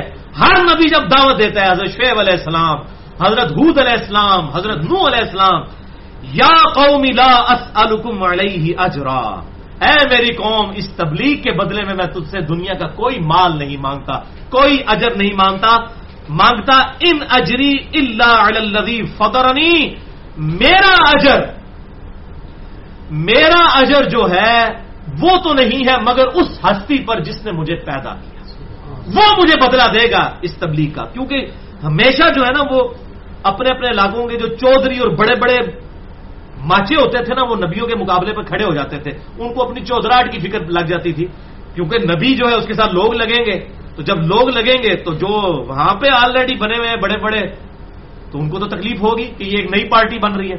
تو پھر نبی اعلان کرتے تھے کہ ہم کو پارٹی بنانے نہیں جا رہے، ہم نے کچھ چندہ بک نہیں تیار کرنی، یہ معاملات نہیں کرنے. ہم کیا کر رہے ہیں؟ یا قومی لا اسألکم علیہ اجرا، ہے میری قوم، میں اس تبلیغ کے بدلے میں کوئی دنیا کا مال، کوئی اجر تم سے نہیں مانگتا. ان اجری الا علی الذی فطرنی، میرا اجر تو نہیں مگر اس ذات پر جس نے مجھے پیدا کیا ہے. افلا تعقلون، اب بھی تمہیں عقل نہیں آتی. اگر مال کمانا مقصد ہوتا، ہمارے محبوب صلی اللہ علیہ وسلم کو دیکھیں، آپ صلی اللہ علیہ وسلم اعلان نبوت سے پہلے ایک ڈائنامک تاجر تھے. کتنی حشاش بشاش آپ کی زندگی تھی. عرب کی امیر ترین عورت آپ کی بیوی تھی. پچھلے 15 سال سے 25 سال کی عمر میں شادی ہوئی، 40 سال میں آپ مبعوث ہوئے آپ صلی اللہ علیہ وسلم. ایک ٹھاٹ واٹ کی زندگی گزر رہی تھی. اور اس کے بعد کیا حالت ہوئی؟ بخاری اور مسلم دونوں اٹھا کے دیکھ لیں، کتاب الرقاق چیپٹر میں، کتاب الزہد چیپٹر کے اندر اما عائشہ کہتی ہیں بعض اوقات 1 مہینہ، بعض اوقات 2 مہینے، بعض اوقات 3 چاند بھی ہم دیکھ لیتے تھے اور ہمارے گھر میں چولہا نہیں جلتا تھا. حتیٰ کہ اللہ کے نبی کی وفات ہو گئی، ہم 2 کالی چیزوں پہ گزارا کرتے تھے، ایک پانی اور دوسرا کھجور. اور یہ نہ سمجھیے گا کھجورا کو کلوں کے حساب نہ ہونی ہے سر. ایک پانی کا پیالہ صبح اور ایک شام کو، میٹھا پانی بھی وہاں پر ایشو تھا، بڑی دور سے لانا پڑتا تھا، اور 2 کھجوریں. اسی لیے تو سورۃ العذاب میں آیا نا، نبی کی بیویوں نے پھر آپ صلی اللہ علیہ وسلم کو اس حوالے سے جو ہے وہ ریکویسٹ کی کہ یا رسول اللہ صلی اللہ علیہ وسلم اس طرح ہم کیسے گزارا کریں گے. اور اللہ تعالیٰ نے پھر ڈانٹا کہ نبی کی بیوی ہو تو عام عورتوں کی طرح نہیں ہو، اگر اللہ اور اس کا رسول اور آخرت کا گھر چاہتی ہو تو اسی زہد کی زندگی میں گزارا کرو. تم نے تو آئیڈیل بننا ہے امت کے لیے. جو میں نے جنید جمشید صاحب کے حوالے سے لیکچر دیا تھا، مسئلہ نمبر 105، اس میں اب وہ یہ ساری آیتیں میں نے کوٹ کی ہیں نبی کی بیویوں کے بارے میں. تو اس طرح کی کسب پرسی کی زندگی ہوتی تو زہد کی زندگی ہوتی. اگر آپ صلی اللہ علیہ وسلم کو دنیاوی مال لپیٹتے، نعوذ باللہ من ذالک، اور آپ نے آخری مور لگا دی، فرمایا کہ آل محمد پر صدقہ بھی حرام، زکات بھی حرام، ورنہ تو ہم پریفر کرتے کہ آل محمد کو دیں صلی اللہ علیہ وآلہ وسلم. آپ نے کہا یہ بھی نہیں، کوئی یہ نہ کہے کہ ان کا کوئی بزرگ آیا تھا اور پچھلے پوری نسل جو ہے اس کی وجہ سے پل رہی ہے، یہ بھی ختم کر دیا الحمدللہ. تو بھائیو، اگر دنیا پرستی اور شہرت میرا مقصد ہوتی تو بھائیو میں پھر بریلویوں کا دامت برکاتہم عالیہ بنا ہوا ہوتا ابھی تک، بہت بڑا. ویسے بنا ہوا تھا 2001 تک، تو جب 10 سال تک میں سبز پگڑی باندھتا رہا، اس کے بعد اب سفید اور وائٹ باندھتا ہوں. میں سبز کو بھی جائز سمجھتا ہوں، سنت سفید اور بلیک ہے، لیکن سبز بھی جائز ہے. کپڑوں کے کلر کے اوپر، یہ پگڑی کے کلر پہ کوئی بات نہیں ہو سکتی. ہم نے جو یہ رنگ پہنا ہے یہ کون سے سنت سے ثابت ہے؟ لیکن وہ جماعت کی نشانی بنانا اور پھر وہ اس نشانیوں کے اوپر ہمیں اختلاف ہوتا ہے. بدل بدل کے پہنے کوئی حرج نہیں. تو اگر یہ دنیاوی شہرت ہوتی تو بریلویوں کا دامت برکاتہم العالیہ بنا ہوتا. جو بندیوں کا جو ہے وہ مدعا ذلہ لکھا ہوگا، آپ دیکھیں علماء کے ساتھ لکھا ہوتا ہے، وہ بن گئے ہوتے ہیں. اور آپ کے اہل حدیثوں کا میں حافظہ اللہ ہوتا، جو آج لعنت اللہ بنا ہوا ہوں، تو حافظہ اللہ ہوتا بہت بڑا. اور اہل تشیع کا آیت اللہ ہوتا. یہ ساروں نے دیکھے ٹرمز ڈیوائز کی ہوئی ہیں، ساریاں پتہ نے پائی سانوں، ساڑھے تو پھلیاں ہی ہیں نہیں نے.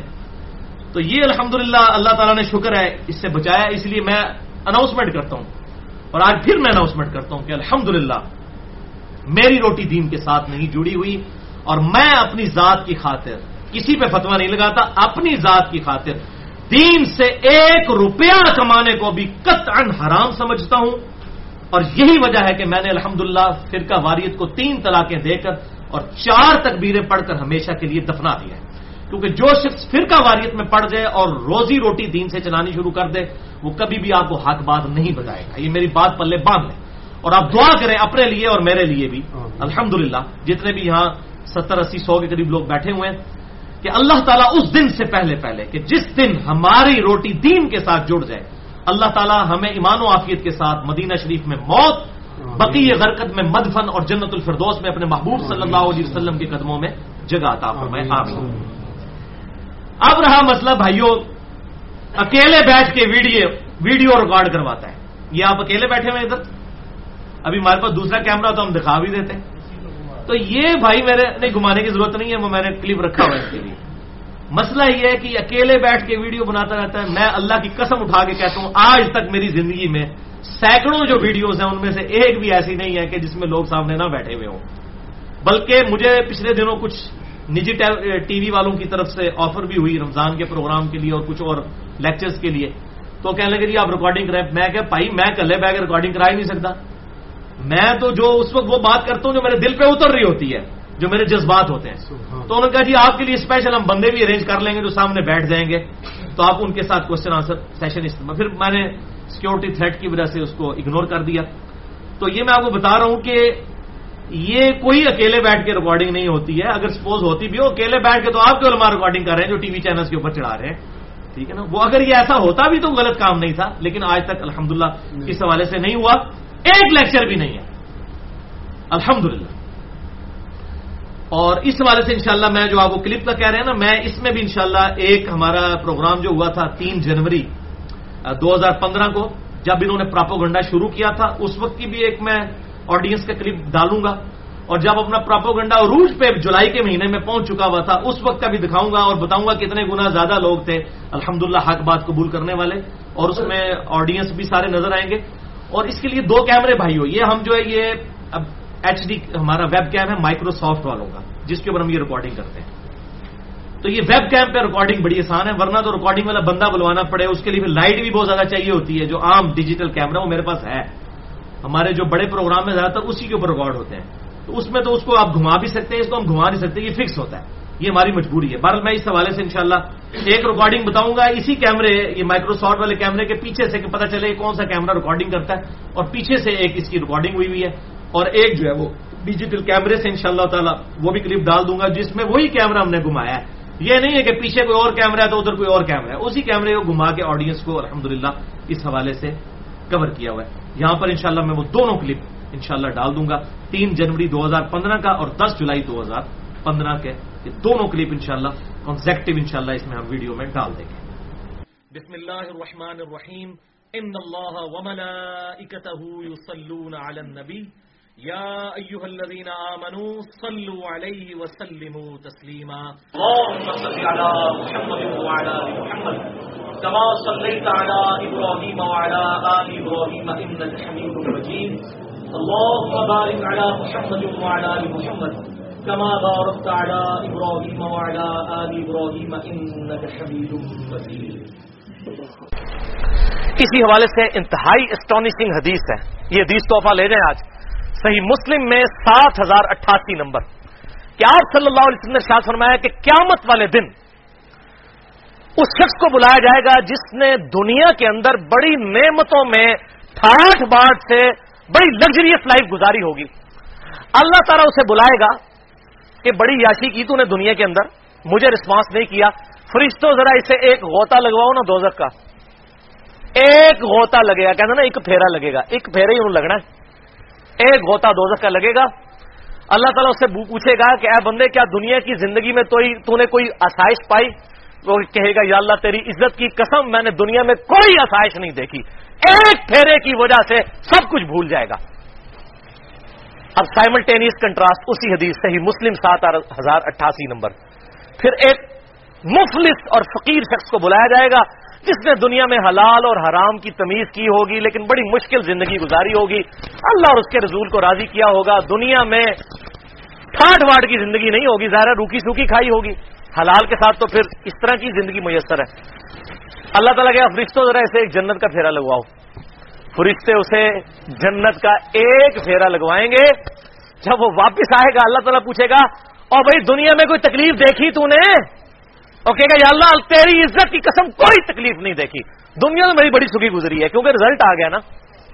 ہمیں بھی یاد ہے جب ہم یونیورسٹی لائف میں پوری رات کو جا کے پڑھا کرتے تھے, جب رزلٹ آتا تھا پوزیشن آتی تھی تو ہمیں وہ راتیں یاد بھی نہیں رہتی تھی. اس کے بعد جب اچھی نوکری لگ گئی تو اپنی وہ 5 سال کی یونیورسٹی لائف انجینئرنگ یونیورسٹی کی وہ بھی یاد نہیں رہی ہے. کیوں؟ انعام مل گیا. جب انعام مل جاتا ہے تو انسان اپنی تکلیف کو بھلا دیتا ہے, یہ انعام کی برکت ہے. تو اللہ تعالیٰ اس غریب سے پوچھے گا کوئی تکلیف دیکھی؟ کہے گا یا اللہ کوئی نہیں دیکھی. اللہ اکبر. ایک وظیفہ بھی لے لیں اسی حوالے سے. سنن ابی داؤد میں حدیث ہے انٹرنیشنل نمبر کے مطابق 5079 نمبر کہ آپ صلی اللہ علیہ وسلم نے ارشاد فرمایا جس شخص نے فجر کی نماز پڑھنے کے بعد کسی سے گفتگو کیے بغیر 7 دفعہ پڑھ لیا اللہم اجرنی من النار، اے اللہ مجھے بچا لے آگ کے عذاب سے. کتنی دفعہ؟ 7 دفعہ. تو اس دن میں اگر وہ مر گیا تو اللہ تعالیٰ اسے دوزخ سے رہائی عطا فرما دے گا. اور جس نے مغرب کی نماز کے فوراً بعد 7 دفعہ پڑھ لیا اللہم اجرنی من النار، اگر اس رات میں مر گیا تو اللہ تعالیٰ اسے دوزخ سے رہائی عطا فرما دے گا. لیکن بھائی جی نماز بھی پہلے پڑھنی ہے، صرف اللہم اجرنی من النار نہیں پڑھنا. نماز پڑھنے کے بعد کسی سے گفتگو کیے بغیر اسی حالت میں بیٹھے ہوئے اللہم اجرنی من النار 7 دفعہ پڑھنا ہے. تو یہ وظیفہ لے جائیں. تو نماز تو بھائی پڑھنی ہے. صحیح مسلم میں حدیث ہے انٹرنیشنل نمبر کے مطابق 246، جامعہ ترمذی میں موجود ہے کہ انسان کے کفر اور شرک اور ایمان کے درمیان فرق نماز ہے. یہاں لوگ کہتے ہیں خیر ہے جی نماز نہ پڑھی تو.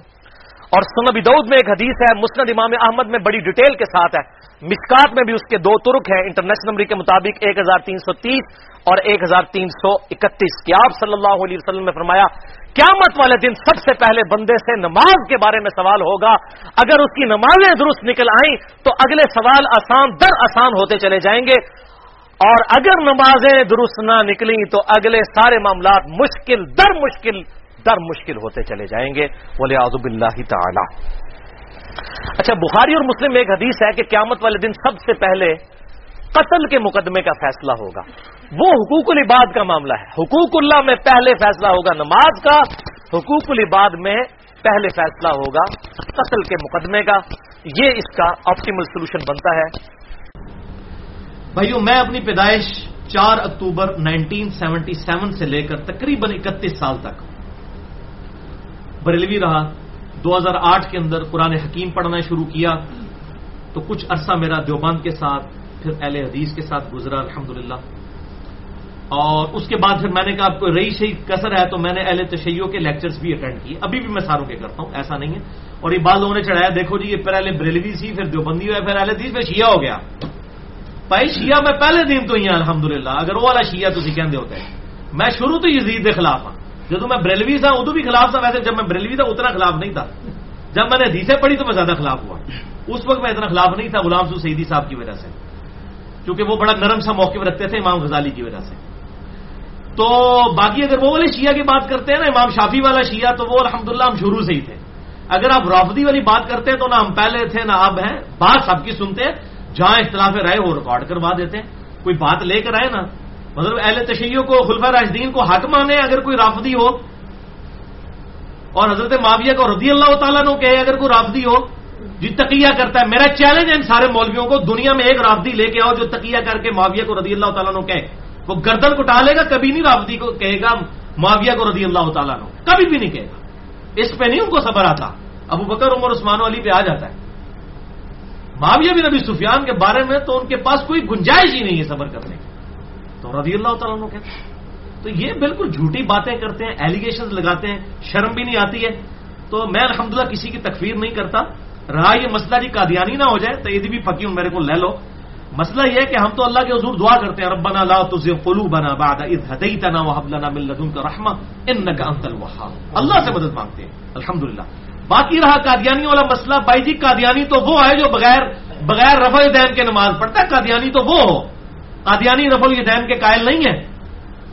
اور ہم نے جو ہے وہ رفع الیدین شروع کیا 28 مئی 2008 کو یوم تکبیر والے دن، جس دن پاکستان نے ایٹامک بلاسٹ کیے تھے 10 سال پہلے 1998 کے اندر.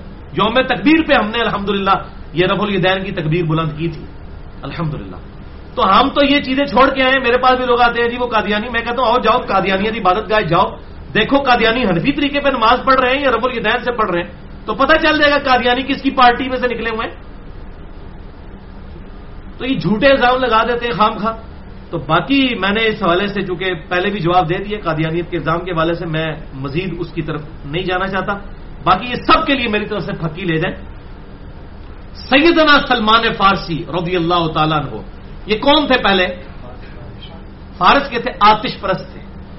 پھر یہ یہودی ہوئے، پھر یہ عیسائی ہوئے، نصارہ میں گئے، پھر انہوں نے نبی صلی اللہ علیہ وسلم کے بارے میں سنا تو مکہ شریف آئے، آپ صلی اللہ علیہ وسلم کی دعوت حق قبول کی، شروع کے مسلمانوں میں سے ہیں، اور ان کو آپ صلی اللہ علیہ وسلم نے کہا اعزازی طور پر کہ سلمان ہمارے اہل بیت میں ہے، الحمدللہ۔ اور آپ صلی اللہ علیہ وسلم کی وفات کے بعد بھی یہ تقریباً 25 سال تک زندہ رہے۔ تو میرا خیال ہے یہ آج جو مجھے قادیانی کہتے ہیں، انہی کے جو بڑے بڑے بزرگ ہوں گے نا اس وقت کے، وہ ان کو یہ کہتے ہوں گے کہ سلمان ویگ تو پہلے آتش پرست ہے، پھر تو یہودی ہویا، پھر تو عیسائی ہو گیا، پھر مسلمان ہو گیا، تو ہوں شاید تو قادیانی ہو جائے، ہوں پتہ نہیں کتنے مذہب تو بدلنے نے، یہ کہتے ہوں گے نا، ظاہر ہے جس نے 4 مذہب بدلے تو اس کو لوگ کہتے ہوں گے۔ تو بھائی میرے الحمدللہ میں الحمدللہ ہو گیا ہوں مسلمان، الحمدللہ صحیح معنوں میں، میں یہ نہیں کہ باقیوں کو کافر سمجھتا ہوں، میں سب کو الحمدللہ قادیانیوں کے علاوہ تمام مکاتب فکر کو مسلمان سمجھتا ہوں، ان کی گمراہیوں اور بدعات کے ساتھ ساتھ میں کسی کی تکفیر نہیں کرتا، اور یہی ایک مسلمان کا ایٹیچیوڈ ہونا چاہیے۔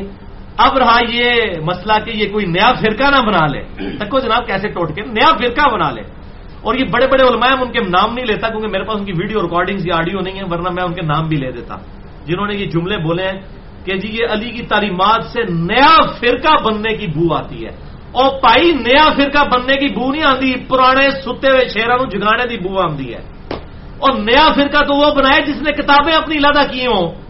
جب میں حوالہ دیتا ہوں قرآن سے، صحیح بخاری سے، صحیح مسلم سے، تو یہ نیا فرقہ ہے؟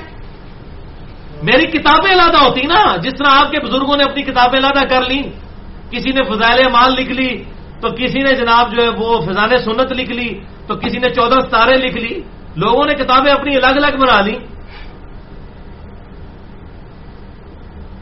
کتابیں تو ان لوگوں نے علیحدہ کی ہیں، ہم تو قرآن حکیم، صحیح بخاری، صحیح مسلم سے حوالہ دیتے ہیں، ہم پرانوں کو جگا رہے ہیں، کوئی نیا فرقہ نہیں بنا رہے الحمدللہ۔ یہ اگر آپ بات کریں گے تو یہ تو آپ اپنی پبلک کے ہاتھ میں خود جو ہے ہتھیار دے رہے ہیں، لوگ تو آپ کو کہیں گے پھر اچھا اس کا مطلب ہے کہ آپ لوگ ٹھیک نہیں ہو، وہ ٹھیک کہہ رہے ہیں۔ ہم پرانوں کو جگا رہے ہیں، قرآن، بخاری اور مسلم اور صحیح الاسناد احادیث سے حوالے دے کر، اور الحمدللہ امت کی جمعیت کو جن مولویوں نے توڑا ہے ان کو ننگا کر رہے ہیں، اور پھر یہ کوئی بھی نہ ہو تو پھر جماعت المسلمین کا الزام میرے پہ لگا دیتے ہیں، اندازہ کریں، یعنی ان کے پاس ٹوٹ کے جماعت المسلمین والے پکے ناسبی یزیدی ہیں، میرا ان کے ساتھ کیا لینا دینا؟ میرا تو ان کے ساتھ بنیادی اختلاف ہے اس مسئلے کے اوپر۔ پھر وہ مسلمانوں کی تکفیر کرتے ہیں، مجھے تو کتنے اہل حدیثوں کی گالیاں کھانی پڑ رہی ہیں اس وجہ سے کہ میں کسی بریلوی دیوبندی اہل حدیث شیعہ کی تکفیر نہیں کرتا، تو جماعت المسلمین میں سے میں کہا گیا میں تو کسی کی میں تو ان کو ماڈرن خوارج سمجھتا ہوں، اور میرے پورے لیکچرز ان کے خلاف ریکارڈ ہیں۔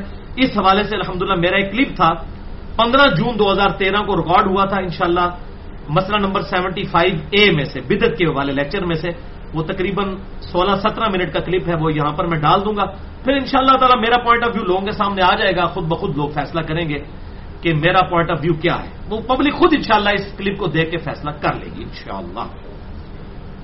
مثال نمبر 1، کڑوی گولی، اور وہ ہے فرقہ واریت کی بدعت، بلکہ فرقہ واریت کی لعنت۔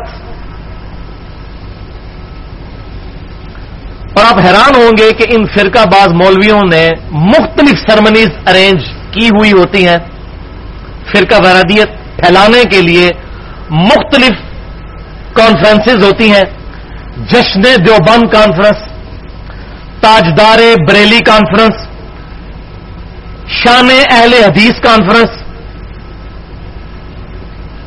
شان اہل تشیع کانفرنس، اس قسم کی کانفرنسز۔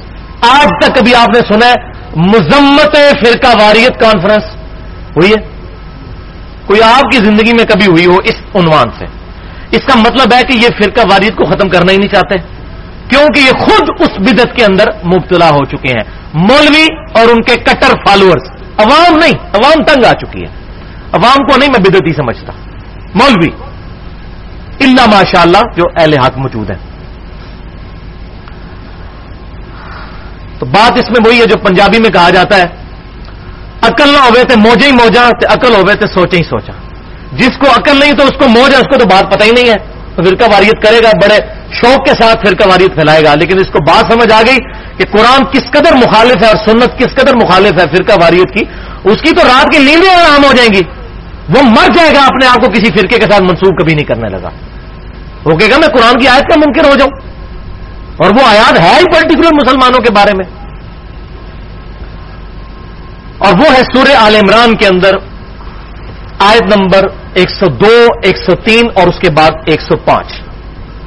اور یہ کوئی ڈھونڈنا کوئی راکٹ سائنس نہیں ہے, یہ بڑی آسانی کے ساتھ آپ آیات ڈھونڈ سکتے ہیں. پارہ نمبر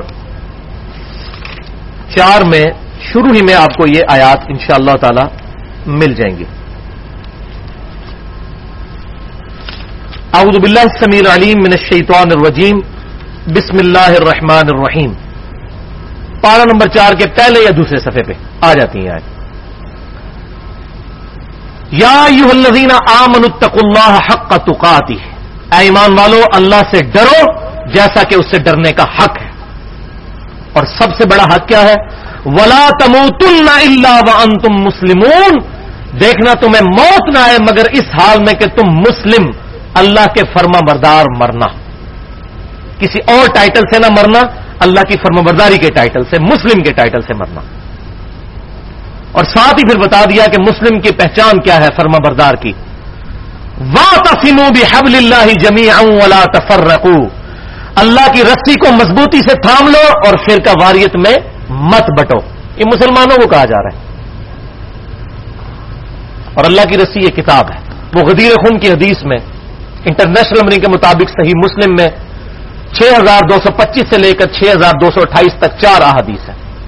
اس میں آپ صلی اللہ علیہ وسلم نے اہل بیت کا احترام اور قرآن کو پکڑنے کی ترغیب دلائی, اور وہاں فرمایا آپ صلی اللہ علیہ وسلم نے اللہ کی کتاب اللہ کی رسی ہے, جو اس کو پکڑے گا ہدایت پر ہوگا, جو چھوڑ دے گا گمراہ ہو جائے گا. یہ ہے اللہ کی رسی. اس کو پکڑو اور فرقہ واریت میں مت بٹو. یہ تو تھا پازیٹو انداز سمجھانے کا. ایک ہے اس کا سائملٹینیس کنٹراسٹ. وہ 2 آیتیں چھوڑ کر سخت ترین آیت ہے, وہ اس سے بھی زیادہ سخت ہے, اور میں حیران ہوں کہ وہ آیت لوگ کوٹ کیوں نہیں کرتے. اور وہ آیت ہے سورہ آل عمران کی 105. 103 تھی, وہ 105.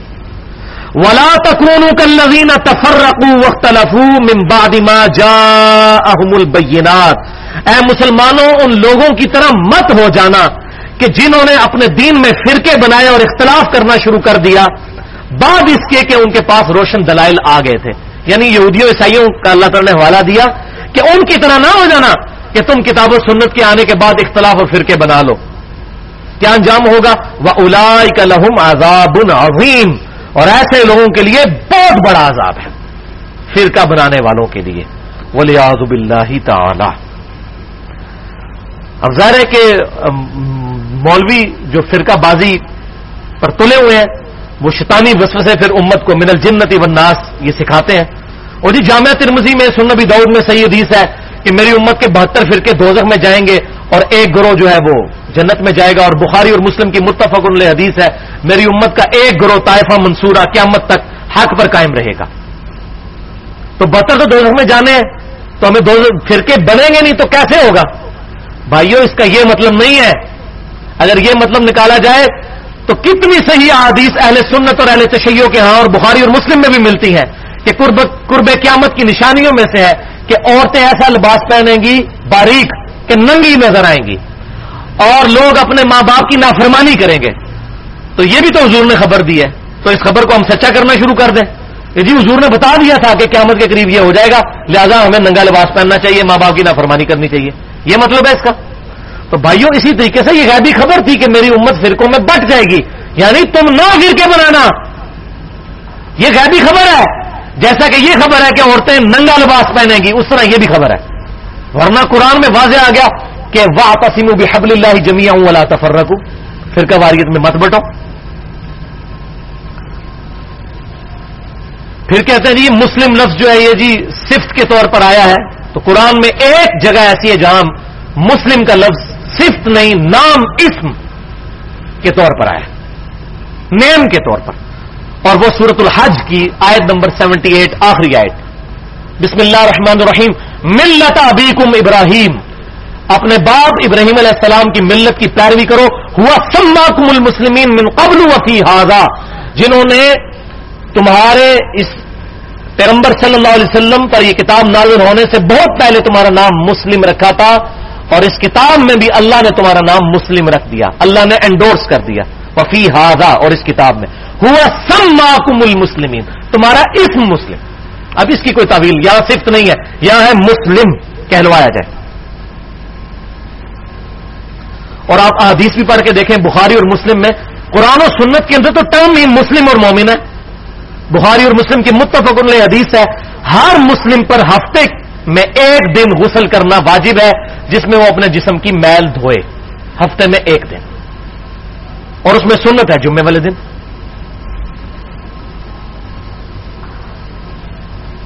تو وہاں الفاظ ہے مسلم. بریلوی, دیوبندی, اہل حدیث, شیعہ نہیں کہا, فرمایا مسلم. قرآن اور حدیث کی ٹرم ہے مسلم مؤمن.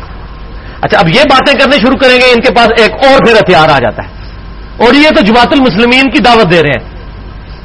یہ مولوی ایسے زہریلے الفاظ استعمال کرتے ہیں. جماعت المسلمین یہ دعوت دے سکتی ہے؟ وہ تو تکفیری پارٹی ہے, وہ تو اہل قبلہ اور اہل کلمہ کو کافر کہتے ہیں.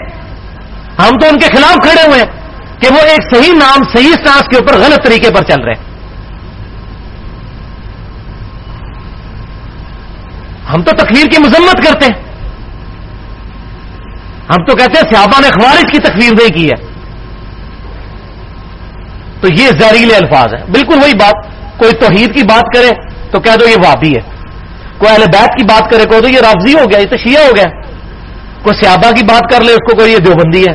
کوئی نبی صلی اللہ علیہ وسلم سے سچی عقیدت کی بات کر دے تو اس کو کہہ دو کہ جناب یہ تو بریلوی ہے. اور کوئی کہ یعنی کتاب و سنت کے منہج پر ہم کسی بڑے سے بڑے بزرگ کی کسی بات کو حق نہیں مانتے, وہ کہتے ہیں یہ تو وہابی ہے, یہ تو اہل حدیث ہے. بس یہ زہریلے الفاظ سکھا دیے مولویوں نے ایک دوسرے کو, کہتے رہو تاکہ مت مار دو اس کی. یہ ہے ایسا لفظ بولو مت ماری جائے, اگلی بات ہی نہ سنے. جب آپ کتاب و سنت میں توحید کی دعوت پیش کرے اور ایک بندہ کہہ دے آپ وہابی ہے, تو آپ کی بات کس نے سننی ہے؟ مت ماری جائے گی. بولے اعوذ باللہ تعالی. تو یہ سارے انہوں نے ٹوٹکے استعمال کیے ہوئے ہیں امت کے اندر فرقہ واریت. یہ انشاءاللہ تعالی کبھی مجھے موقع ملا تو میں ایڈریس کروں گا, میں انتظار میں ہوں. یہ سورۃ الانعام میں 159 نمبر آیت آنی ہے, اس میں مسئلہ نمبر 72 ریکارڈ کرواؤں گا, فرقہ واریت کی مذمت اور امت محمدیہ پر اس کے برے اثرات انشاءاللہ. بس وہ آیت سن لیجئے, سخت ترین آیت قرآن پاک میں فرقہ واریت کے حوالے سے. بسم اللہ الرحمن الرحیم, سورۃ الانعام آیت نمبر 159. ان الذین فرقوا دینہم وکانوا شیعا, بے شک جن لوگوں نے دین میں فرقے بنائے اور اپنے آپ کو گروہوں میں بانٹ لیا, لست منہم فی شیء, اے نبی صلی اللہ علیہ وسلم آپ کا ان سے کوئی تعلق اور واسطہ ہی نہیں ہے. انما امرہم الی اللہ, ان کا معاملہ اللہ کے سپرد کیجئے. ثم ینبئہم بما کانوا یفعلون, اللہ قیامت والے دن ان کے برے کرتوت ان کو بتا دے گا جو انہوں نے حرکتیں کی تھیں. تو جو شخص فرقہ واریت کرتا ہے نبی صلی اللہ علیہ وسلم کا امتی ہی نہیں ہے. وَلِعَاذُ بِاللَّهِ تَعَالَى. لہذا اب یہ تمام گفتگو کے بعد مجھے یہ بات کہنے میں کوئی آر نہیں, اور یہ بات میں جذبات کے ساتھ نہیں, بالکل علمی دلائل کے ساتھ علی وجہ بصیرت کہہ رہا ہوں کہ مسجدوں کے باہر ٹائٹل پر, مسجد کے دروازے پر بریلوی, دیوبندی یا اہل حدیث یا اہل تشیع لکھنا 100% بدعت ہے. 100% بدعت. بلکہ دنیا کی سب سے بڑی اگر کوئی بدعت ہے جو عقیدے میں داخل کی گئی قرآن کی مخالفت میں, واعتصموا بحبل اللہ جمیعا ولا تفرقوا, وہ یہی بدعت ہے جو بڑی میٹھی پڑیا کے ساتھ ہمیں ہضم ہو گئی. جو جہاں پیدا ہوا وہ وہی خوش ہے. اس لیے میں بڑا ننگا جملہ بولتا ہوں کہ قادیانی صرف اس لیے کافر ہے کہ آپ کے امی ابو قادیانی نہیں ہے, ورنہ اگر آپ کے اور میرے امی ابو قادیانی ہوتے تو ہم بڑے آسانی کے ساتھ اپنے آپ کو مسلمان اور غیر قادیانیوں کو کافر سمجھ رہے ہوتے ہیں.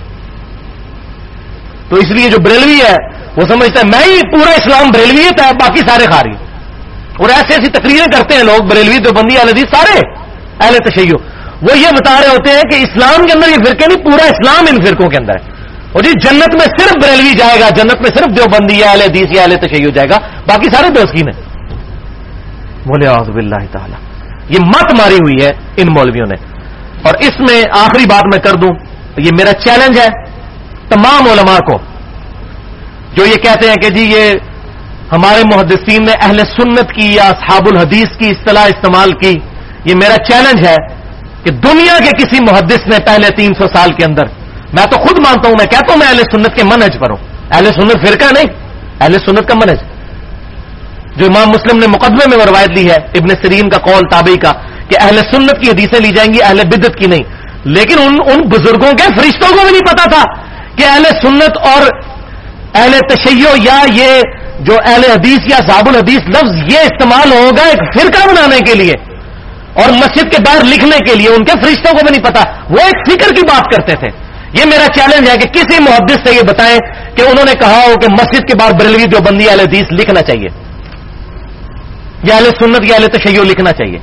فکر تھی، انہوں نے کہا بس ٹھیک ہے کہ ہماری فکر ہے، دیٹس آل. لیکن اس کی بنیاد کے اوپر فرقے بنانا، مسجدیں الگ کر لینا، باقیوں کو کافر، گستاخ رسول، مشرک اس طرح کے فتوے لگا کے لادا کر دینا، یہ تو کسی نے نہیں کیا تھا. یہ تو ان کے فرشتوں کو بھی نہیں پتا تھا کہ اس کا کیا انجام ہونا ہے. تو یہ تو ہوگا میرا علمی جواب. لیکن آپ کو پتا ہے کہ ایک اور جواب ہے جس کے بغیر کام نہیں چلتا. وہ کون سا جواب ہے؟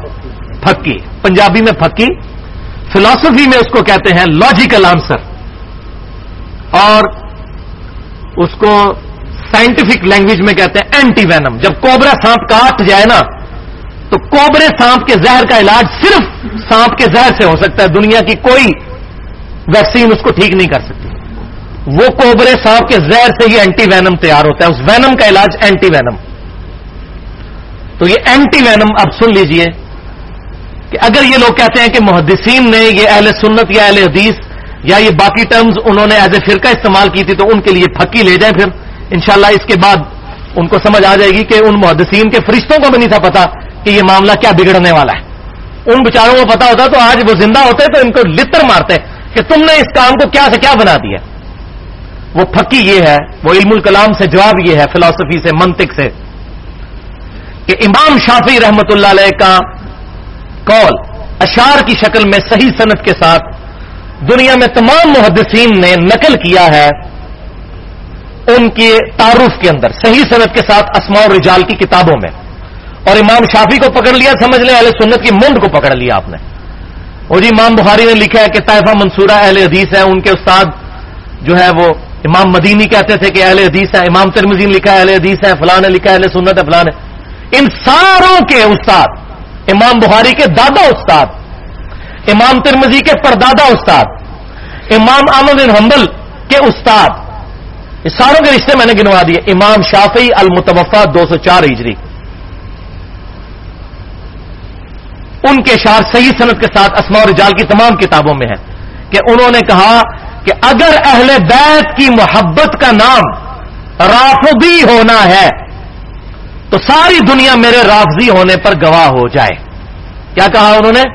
اگر اہل بیت کی محبت کا نام رافضی یا شیعہ ہونا ہے تو میرے رافضی اور شیعہ ہونے پر گواہ ہو جاؤ، میں شیعہ ہوں. پھر اگر اہل بیت سے محبت کا نام تم یہ رکھتے ہو تو کیا مطلب ہے کہ انہوں نے یہ کہا کہ میرا فرقہ شیعہ؟ تو اگر یہ بات ہے تو ہم تو سارے امام شافعی کو مانتے ہیں، بخاری مسلم کے بنیادی راوی ہیں، امام بخاری کے پردادا استاد ہے، تو ہمیں بھی پھر لکھنا چاہیے بریلوی اور آگے لکھا جائے رافضی شیعہ، کیونکہ امام شافعی کے ماننے والے ہیں نا، ہم عقیدوں میں تو ماننے والے ہیں، فقہ کے اختلاف اپنی جگہ. تو کہیں گے نہیں، امام شافعی نے ایک فکر کی بات کی تھی کہ اگر اہل بیت کی محبت کا نام رافضی ہونا ہے تو میں رافضی ہوں. انہوں نے یہ نہیں کہا تھا کہ میرا فرقہ رافضی ہے. تو بھائیوں اسی طریقے سے محدثین نے فکر کے طور پر کہا اہل سنت یا اہل حدیث، انہوں نے کہیں نہیں کہا کہ اس کو مسجدوں کے باہر لکھا جائے. ورنہ اگر کسی نے لکھنا ہے تو جو امام بخاری کو، امام ترمذی کو، امام احمد بن حنبل کو ماننے والا ہے وہ ان کے سب سے بڑے استاد امام شافعی جو اہل سنت کے سب سے بڑے استادوں میں سے ایک استاد اور محدث ہے، ان کے کہنے پر پھر اپنی مسجدوں میں لکھیں رافضی. ہم اہل بیت کے ماننے والے ہیں، رافضی اہل حدیث، رافضی بریلوی اور رافضی دیوبندی. تو پھر یہ سارے بیک فٹ پہ چلے جائیں گے. تو اس پہ میں کہتا ہوں امام شافعی اگر آج زندہ ہوتے تو میں اس میں بات کرتا کہ فکر کے طور پر اگر اہل بیت کی محبت کا نام رافضی ہونا ہے تو میں رافضی ہوں، اگر صحابہ کی محبت کا نام دیوبندی ہونا ہے تو میں دیوبندی ہوں، اگر نبی صلی اللہ علیہ وسلم سے سچی عقیدت کا نام بریلویت ہے اگر غلو کے درجے میں نہ ہو تو میں بریلوی ہوں، اور اگر کتاب و سنت کو سلف کے منہج پر ماننا اور اس کے مقابلے پر کسی بڑے سے بڑے امام کی بات کو، امام کی رسپیکٹ اپنی جگہ، لیکن اس کی بات کو کتاب و سنت کے مقابلے پر قبول نہ کرنا اور کتاب و سنت اور اجماع کو برتری دینا، اس کا نام اہل حدیث ہونا ہے. میں اہل حدیث ہوں. لیکن یہ ساری چیزیں فکر کے طور پر، جسٹ فکر، مسجدوں میں نہیں لکھا جائے گا. تو جب براڈر سینس میں بات ہوگی تو مسلم الحمدللہ ہم یہی ہیں. اسی پہ ہمیں فخر محسوس کرنا چاہیے. بھائیو، اب رہا یہ مسئلہ کہ یہ ہر ایشو ڈسکس کرتا ہے، جس کی وجہ سے شیخ زبیر لزئی رحمہ اللہ المتوفا 1435 ہجری بھی مجھ سے نالاں تھے کہ ہر موضوع پبلک میں ڈسکس نہیں کرنی چاہیے. تو اب یہ علمی میدان ہے تو مجھے اس معاملے میں ان سے اختلاف ہے. میں نے پہلے بھی کئی دفعہ کہا کہ علم کے میدان میں جذبات کی کوئی حیثیت نہیں ہوتی. میں اپنا پوائنٹ آف ویو علمی طور پر آپ کے سامنے رکھتا ہوں، آپ خود فیصلہ کیجئے کہ میرا یہ پوائنٹ آف ویو کیوں بنا ہے. تو بھائیو یاد رکھیں، دنیا میں ہر طرح کے لوگ موجود ہیں، تمام مکاتب فکر کے لوگ موجود ہیں، اور ہر مکتب فکر کے لیے کچھ چیزیں جو ہے بون آف کنٹینشن ہوتی ہیں، کچھ چیزیں ان کے لیے زندگی موت کا مسئلہ ہوتی ہیں، کچھ چیزیں ان کے لیے بڑی اہم ہوتی ہیں، ان کے بغیر وہ کوئی اور بات سننے کے لیے تیار ہی نہیں ہوتے جب تک آپ ان کا وہ مسئلہ حل نہ کریں. مثال کے طور پر بریلویوں کے لیے، ان کی پبلک کے لیے جو ٹریننگ ہوئی ہے، ان کو آپ چاہے قرآن حکیم سے کوئی آیت پیش کریں، بخاری مسلم سے حدیث پیش کریں، وہ کہتے ہیں نہیں پائی تو آئی گستاخ رسول ہو. ان کو یہ جو ایک ٹوٹکا سکھا دیا نا لوگوں کو گستاخ رسول کہنے کا اپنے علاوہ، تو جب تک گستاخیوں کے اوپر بات نہیں ہوگی انہوں نے اگلی بات ہی نہیں سننی. اور میں نے الحمدللہ پھر لیکچر ریکارڈ کروایا، مسئلہ نمبر 71B، انڈیا اور پاکستان کے بزرگوں کی 19 گستاخانہ عبارات کا تحقیقی جائزہ، جس میں نے کسی کو نہیں چھوڑا. اور بعض لوگوں نے اعتراض کیا جی آپ نے اس کے اندر وہ شیعہ کا ذکر نہیں کیا. بھائی میں تو اہل سنت کا مقدمہ پیش کر رہا تھا. الحمدللہ میں تو اپنے آپ کو بار بار کہتا ہوں کہ میرا منہج اہل سنت والا ہے، فرقہ نہیں. تو میں تو ہے ہی اہل سنت منہج کے اوپر بات کر رہا تھا، تو شیعہ کے حوالے سے مجھے حوالہ دینے کی ضرورت ہی نہیں تھی. ان کی گستاخیاں رافضیوں کی کوئی ڈھکی چھپی ہوئی ہیں. میں نے جنید جمشید والے لیکچر میں بھی کلیئر کٹ یہ جملہ بولا تھا، اتنا سخت جملہ بولا تھا، میں آج ریپیٹ کر دوں. اس میں نے بڑے غلوب کے درجے تک کہا تھا کہ رافضی تو اس قابل ہی نہیں ہے کہ میں ان کی غلطیوں کو ڈسکس بھی کروں. میں تو اہل سنت کے مقدمے کی بات کر رہا تھا، لیکن ایویں خواہ خواہ جملے پکڑتے ہیں. بےمان لوگ ہیں نا بیسیکلی، ان کی بےمانی بھی تو کھلنی ہوتی ہے نا. اچھا دیوبندی، آپ ان کی پبلک کے لیے اب سب سے بڑی جو مصیبت ان کے لیے بنی ہوئی ہے وہ کہتے ہیں نہیں جی آپ یہ پہلے تقلید کا مسئلہ حل کریں، جب تک امام حنیفہ کو بھی نہیں مانیں گے نا بات آگے نہیں شروع ہوگی. تو پھر ہمیں مسئلہ تقلید کے اوپر بات کرنی پڑتی. کیا کریں؟ اس کے اوپر میں نے کیا. پھر عظمت صحابہ کے اوپر بات کرنی پڑتی ہے. مسئلہ نمبر 96 میں نے بتایا کہ صحابہ کے بھی طبقات ہیں. سارے کوئی ابو بکر عمر عثمان و علی کے برابر تو نہیں تھے، ان میں بھی کئی طبقات تھے. ان کے لیے بینچ مارک ہے ہجرت مدینہ سے پہلے، ہجرت مدینہ کے بعد. ٹھیک ہے جی، صلح حدیبیہ سے پہلے، صلح حدیبیہ کے بعد، فتح مکہ سے پہلے، فتح مکہ کے بعد. فرق ہے، بہت فرق ہے. مسئلہ نمبر 96 میں نے ریکارڈ کروایا. اہل حدیث کے لیے زندگی موت کا مسئلہ رفع الیدین ہے. آپ لاکھ بات کریں وہ کہیں گے پہلے رفع الیدین سے بھائی جی گل کرو. بات بھی ٹھیک ہے ان کی، نماز کوئی چھوٹی چیز تو نہیں ہے. اور مصیبت تو بنی ہوئی ہے کہ جب ہم اپنے آپ کو سنی کہتے ہیں جی وہ شیعہ اپنی کتابوں پہ نہیں چلتے، تو سنی کون سا اپنی کتابوں پہ چل رہے ہیں؟ 95% سنی جو ہے بخاری اور مسلم میں لکھے ہوئے حدیث کے طریقے کے اوپر نماز ہی نہیں پڑھتے سوائے اہل حدیث کے. تو سنیوں نے کون سی اپنی کتابوں کے اوپر عمل شروع کر دیا ہے کہ ہم اہل تشیع کو کہیں گے آپ نہج البلاغہ میں ابو بکر عمر کی شان میں جو خطبے ہیں علیہم السلام، ان خطبوں کو آپ بیان کریں. مولا علی علیہ السلام کے خطبے ابو بکر علیہ السلام اور عمر علیہ السلام کے بارے میں وہ کیسے بیان کریں؟ وہ کہیں گے پہلے تسی اپنی منجی سے ڈنڈا پھیرو نا. تو ہے تو ساری ننگے ہیں نا اس امام کے اندر. تو الحمدللہ ہم حق بات کرتے ہیں. تو میں نے پھر رفع الیدین پہ مسئلہ نمبر 70B ریکارڈ کروایا، مسئلہ نمبر 84 فاتح خلف الامام کے اوپر ریکارڈ کروایا.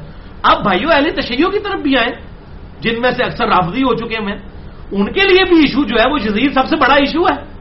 اور ہمیں سب سے بڑے ایشوز توحید کے بعد ان سے یہ ہے کہ صحابہ پر سب و شتم کرتے ہیں. لیکن ہم ان کو اپنی شکلیں کیسے دکھائیں؟ وہ ہمیں کہتے ہیں جی آپ ہمیں سب و شتم کا کہتے ہیں. سب و شتم تو معاویہ بن ابی سفیان رضی اللہ تعالیٰ عنہ نے شروع کروایا تھا. ابھی منہ اڑ کے بہ جانے ہیں. پھر میں ہی بات کروں گا نا، تو پھر میں وہی بات کروں گا بھائی ہمارے بارے میں تو ہمارے محبوب صلی اللہ علیہ وسلم نے ہمارے لیے ایک گائیڈ لائن دے دی ہے، بخاری اور مسلم کی متفق علیہ حدیث ہے کہ تم سے اگلی قومیں اس لیے ہلاک ہوئیں کہ ان کے اشرافیہ کے لیے الگ قوانین ہوتے تھے اور عام لوگوں کے لیے الگ. اللہ کی قسم اگر میری بیٹی فاطمہ بھی چوری کرتی میں اس کے بھی ہاتھ کٹوا دیتا. فاطمہ سے بڑھ کر کس کا مرتبہ ہے؟ بخاری اور مسلم کی متفق علیہ حدیث ہے، جنتی عورتوں کی سردار ہے فاطمہ علیہ السلام رضی اللہ تعالی عنہا. تو اسی طریقے سے اگر ہم رافضیوں کے سب و شتم کے خلاف بولیں گے تو معاویہ بن ابی سفیان کا سب و شتم بھی اسی طریقے سے غلط ہوگا. بلکہ اگر آپ میری پرسنل رائے پوچھیں تو میں یہ کہوں گا کہ جو نبی کا صحابی ہے اس سے ایکسپیکٹیشن کم ہے کہ وہ اس معاملے میں زیادہ ڈیویٹ کرے. آج کے لوگوں کو آپ کہہ سکتے ہیں 1400 سال بعد ہے، ان تک تو کوئی بگڑی ہوئی حالت میں چیزیں پہنچی ہیں، لیکن جو اس دور میں موجود تھے ان کا معاملہ جو ہے نا وہ زیادہ اس حوالے سے سخت ہو جاتا ہے. اس لیے پھر میں نے مسئلہ نمبر 61 ریکارڈ کروایا، حسینیت اور زیدیت کا تحقیقی جائزہ. مسئلہ نمبر 101 صحیح مسئلہ ہے خروج اور فکر حسین حق پرستی کی علامت ہے. مسئلہ نمبر 102 فضائل حسین اور یزید کے جھوٹے دفاع کے علمی جوابات. الحمدللہ تو اس حوالے سے میں نے اہل سنت کا منہج بالکل واضح کیا ہے. تو اب سب و شتم کے حوالے سے اگر اہل سنت نے سیدنا ابو بکر، عمر، عثمان اور علی رضی اللہ عنہ مجمعین یا باقی صحابہ کا دفاع کرنا ہے تو پھر اس میں ایک قانون رکھنا ہوگا. اور یہ جو مجھے بار بار کہتے ہیں نا جناب کہ جی اس نے مسئلہ یزید اٹھایا، بھائی مسئلہ یزید تو 2008-9 کے اندر ڈاکٹر ذاکر نائک نے اٹھایا. اس سے پہلے اللہ کی قسم میری اس لیول کی تحقیق نہیں تھی. اس کی تحقیق میں نے مسئلہ نمبر 61 ریکارڈ کروایا اور بعد میں باقی لیکچرز، اور میرے ٹوٹل 11 لیکچر ہیں اس ٹاپک پہ. میرے 200 لیکچرز میں سے 11 ہیں اور صرف 5% بنتے ہیں. کہتے ہیں ہر وقت باتیں کرتا ہے، 5% ہے. اور یہ جب لیکچر بڑھیں گے تو یہ تو 5% کے 1% بھی نہیں رہ جائیں گے. لیکن مسئلہ یہ جس کی دم پہ پاؤں پڑتا ہے نا اس کو تو یہی لگتا ہے کہ یہ وہ آپ بریلوی کہتے ہیں وہ ہر وقت ہمارے بزرگوں کے خلاف بولتا ہے، جو بندی کہتے ہیں سانو رگڑتا رہتا ہے، ہر ٹائم جناب یہ کرتا رہتا ہے.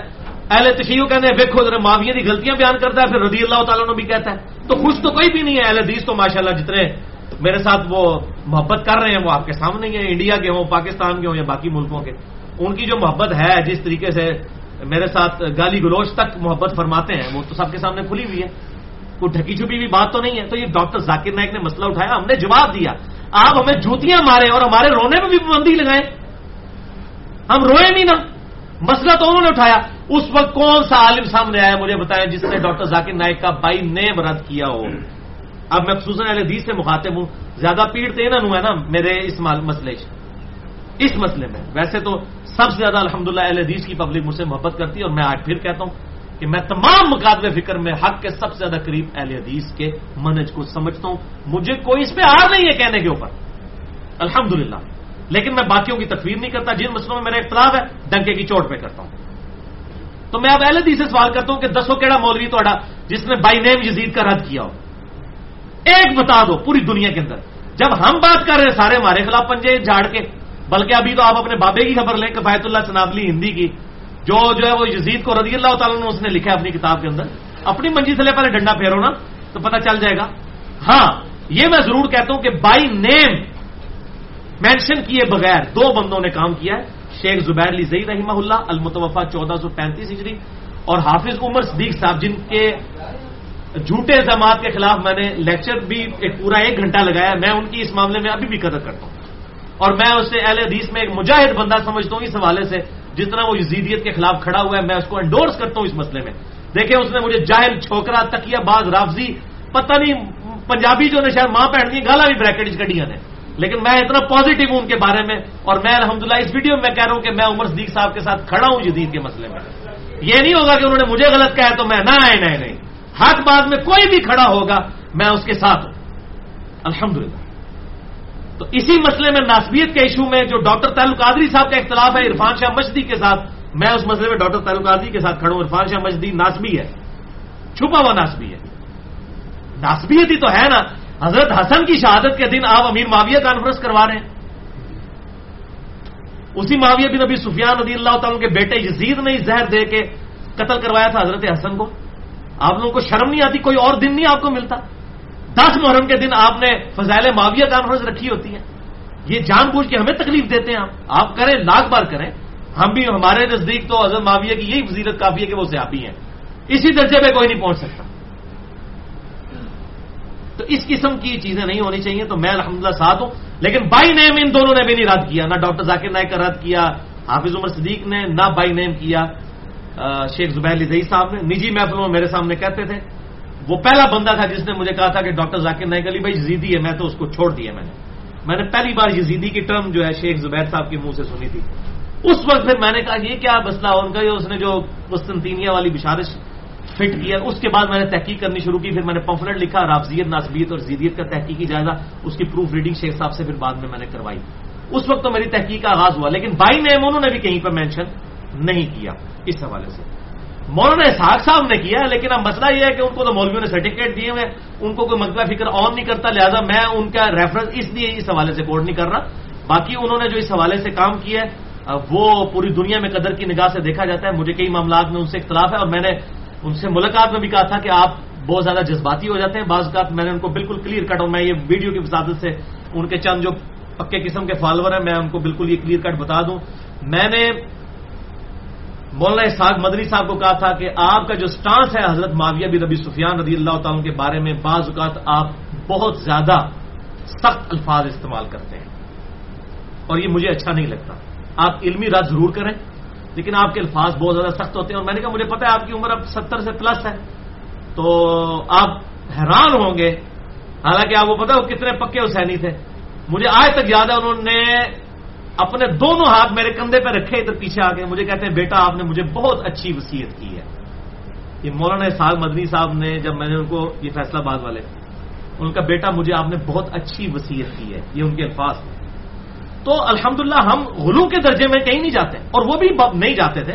میرے 40 سوالوں والے انٹرویو میں انہوں نے کلیئر کٹ کہا، جب میں نے پوچھا کہ یہ رافضی کہتے ہیں کہ حضرت عائشہ کا قتل جو ہے معاویہ بن ابی سفیان نے کہا بالکل جھوٹ بولتے ہیں، ان کا جنازہ تو اوپنلی ہوا ہے، کوئی قتل نہیں، حضرت عائشہ اپنی موت مری ہیں، کوئی معاویہ بن ابی سفیان نے ان کے لیے گڑھا نہیں کھودا. اتنے منصف مزاج تھے اس حوالے سے. بعض کا جذباتی ہو جاتے تھے، ان کی عمر کا بینیفٹ بھی اس حوالے سے ان کو دینا چاہیے، میں یہ سمجھتا ہوں. بھائیو اس حوالے سے یہ بات یاد رکھیں کہ اس وقت دنیا گلوبل ولیج بن چکی ہے، یعنی ایک گاؤں چھوٹا سا. بلکہ میں کہتا ہوں کہ اب تو یہ گلوبل ولیج والا محاورہ بھی پرانا ہے، گلوبل ہوم ہے یہ پوری دنیا. گھر بیٹھے آپ دنیا کی کوئی لائبریری بھی ایکسیس کر سکتے ہیں، اسمارٹ فون کے ذریعے، لیپ ٹاپ کے ذریعے، انٹرنیٹ کے ساتھ پوری دنیا کے ساتھ آپ جڑے ہوئے ہیں. اب یہ ہمارے جو اسمارٹ فونز ہیں لوگوں کے پاس، اس کے اندر الارم بھی آ چکے ہیں، نمازوں کی ٹائمنگ بھی آ چکی ہوئی ہے، انٹرنیٹ بھی اویلیبل ہے، کمپیوٹر بھی یہی ہے، ٹیمپریچر کا آپ نے پتا کرنا ہے وہ بھی یہی ہے، اور سوشل میڈیا جو ایک سمجھ لیں ایک ایٹم بم ہے. سب سے بڑا اس وقت میڈیا تو سوشل میڈیا ہے، Facebook, YouTube, WhatsApp اور یہ باقی جتنے ساری چیزیں ہیں. اس کی وجہ سے دنیا گلوبل ولیج نہیں گلوبل ہوم بن چکی، ایک گھر کی مانے. اب وہ زمانے گئے کہ جب یہ چند خاص موضوعات چند لوگوں تک محدود تھے. اب کوئی ایک بندہ حدیث کوئی شیئر کرا دینا ایک فیس بک کے اوپر تو لاکھوں لوگوں تک پہنچ جاتی ہے. ایسے بھی ہمارے لوگ ہیں جن کے فالوورز 10-10 لاکھ سے زیادہ ہیں، ایسے علماء بھی ہیں. تو جب وہاں پہ کوئی چیز شیئر ہوگی 10 لاکھ لوگوں تک پہنچے گی، اور 10 لاکھ آگے جتنوں تک پہنچائیں گے، تو اب آپ یہ کہیں گے کہ یہ گلاں وہاں مج نہیں کرنی چاہیے، اور بھائی وہاں مج سے پہلے ہی ہو گئی ہیں گلاں. ڈاکٹر ذاکر نائک نے جب بات کی تو کروڑوں لوگوں تک تو اسی وقت پہنچ گئی نا، وہ تو ایک انٹرنیشنل اسپیکر ہے. جب یزید کے بارے میں بات کی تو مسئلہ تو انہوں نے چھیڑا، ہم نے تو جواب دیا، جوتیاں بھی آپ ہمارے سر پر مارے اور ہمیں رونے بھی نہ دے.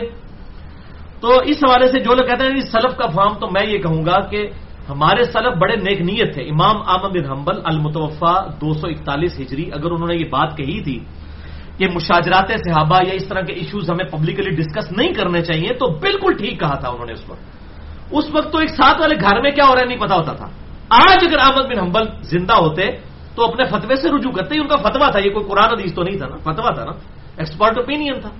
آج کے دور کے معاملے میں اگر وہ دیکھتے کہ بھائی ایک تو طریقہ یہ کہ فیس بک پہ کوئی رافضیوں کی طرف سے اہل سنت کے خلاف کوئی حدیث شیئر ہو جاتی ہے، ایک تو ہے کہ آپ جواب دیں، حدیث قرطاس شیئر ہو جائے بخاری اور مسلم کی، تو ہم کیا کہیں گے یہ ڈسکس نہ کریں. میں نے الحمدللہ ڈسکس کیا، میرے علاوہ کسی نے نہیں کی حدیث. 3.25 گھنٹے کے اندر 55-20 مسئلہ، وصی رسول کون ہے اور حدیث قرطاس کا تحقیقی جائزہ کہ سیدنا عمر جو ہے وہ وفات کے وقت آپ صلی اللہ علیہ وسلم نے فرمایا کاغذ قلم لاؤ تو میں لکھ دوں، اس کے بعد تم گمراہ نہیں ہوگے. تو حضرت عمر حائل ہوئے، وہ رافضی کہتے ہیں جی یہ تو دیکھ لیں.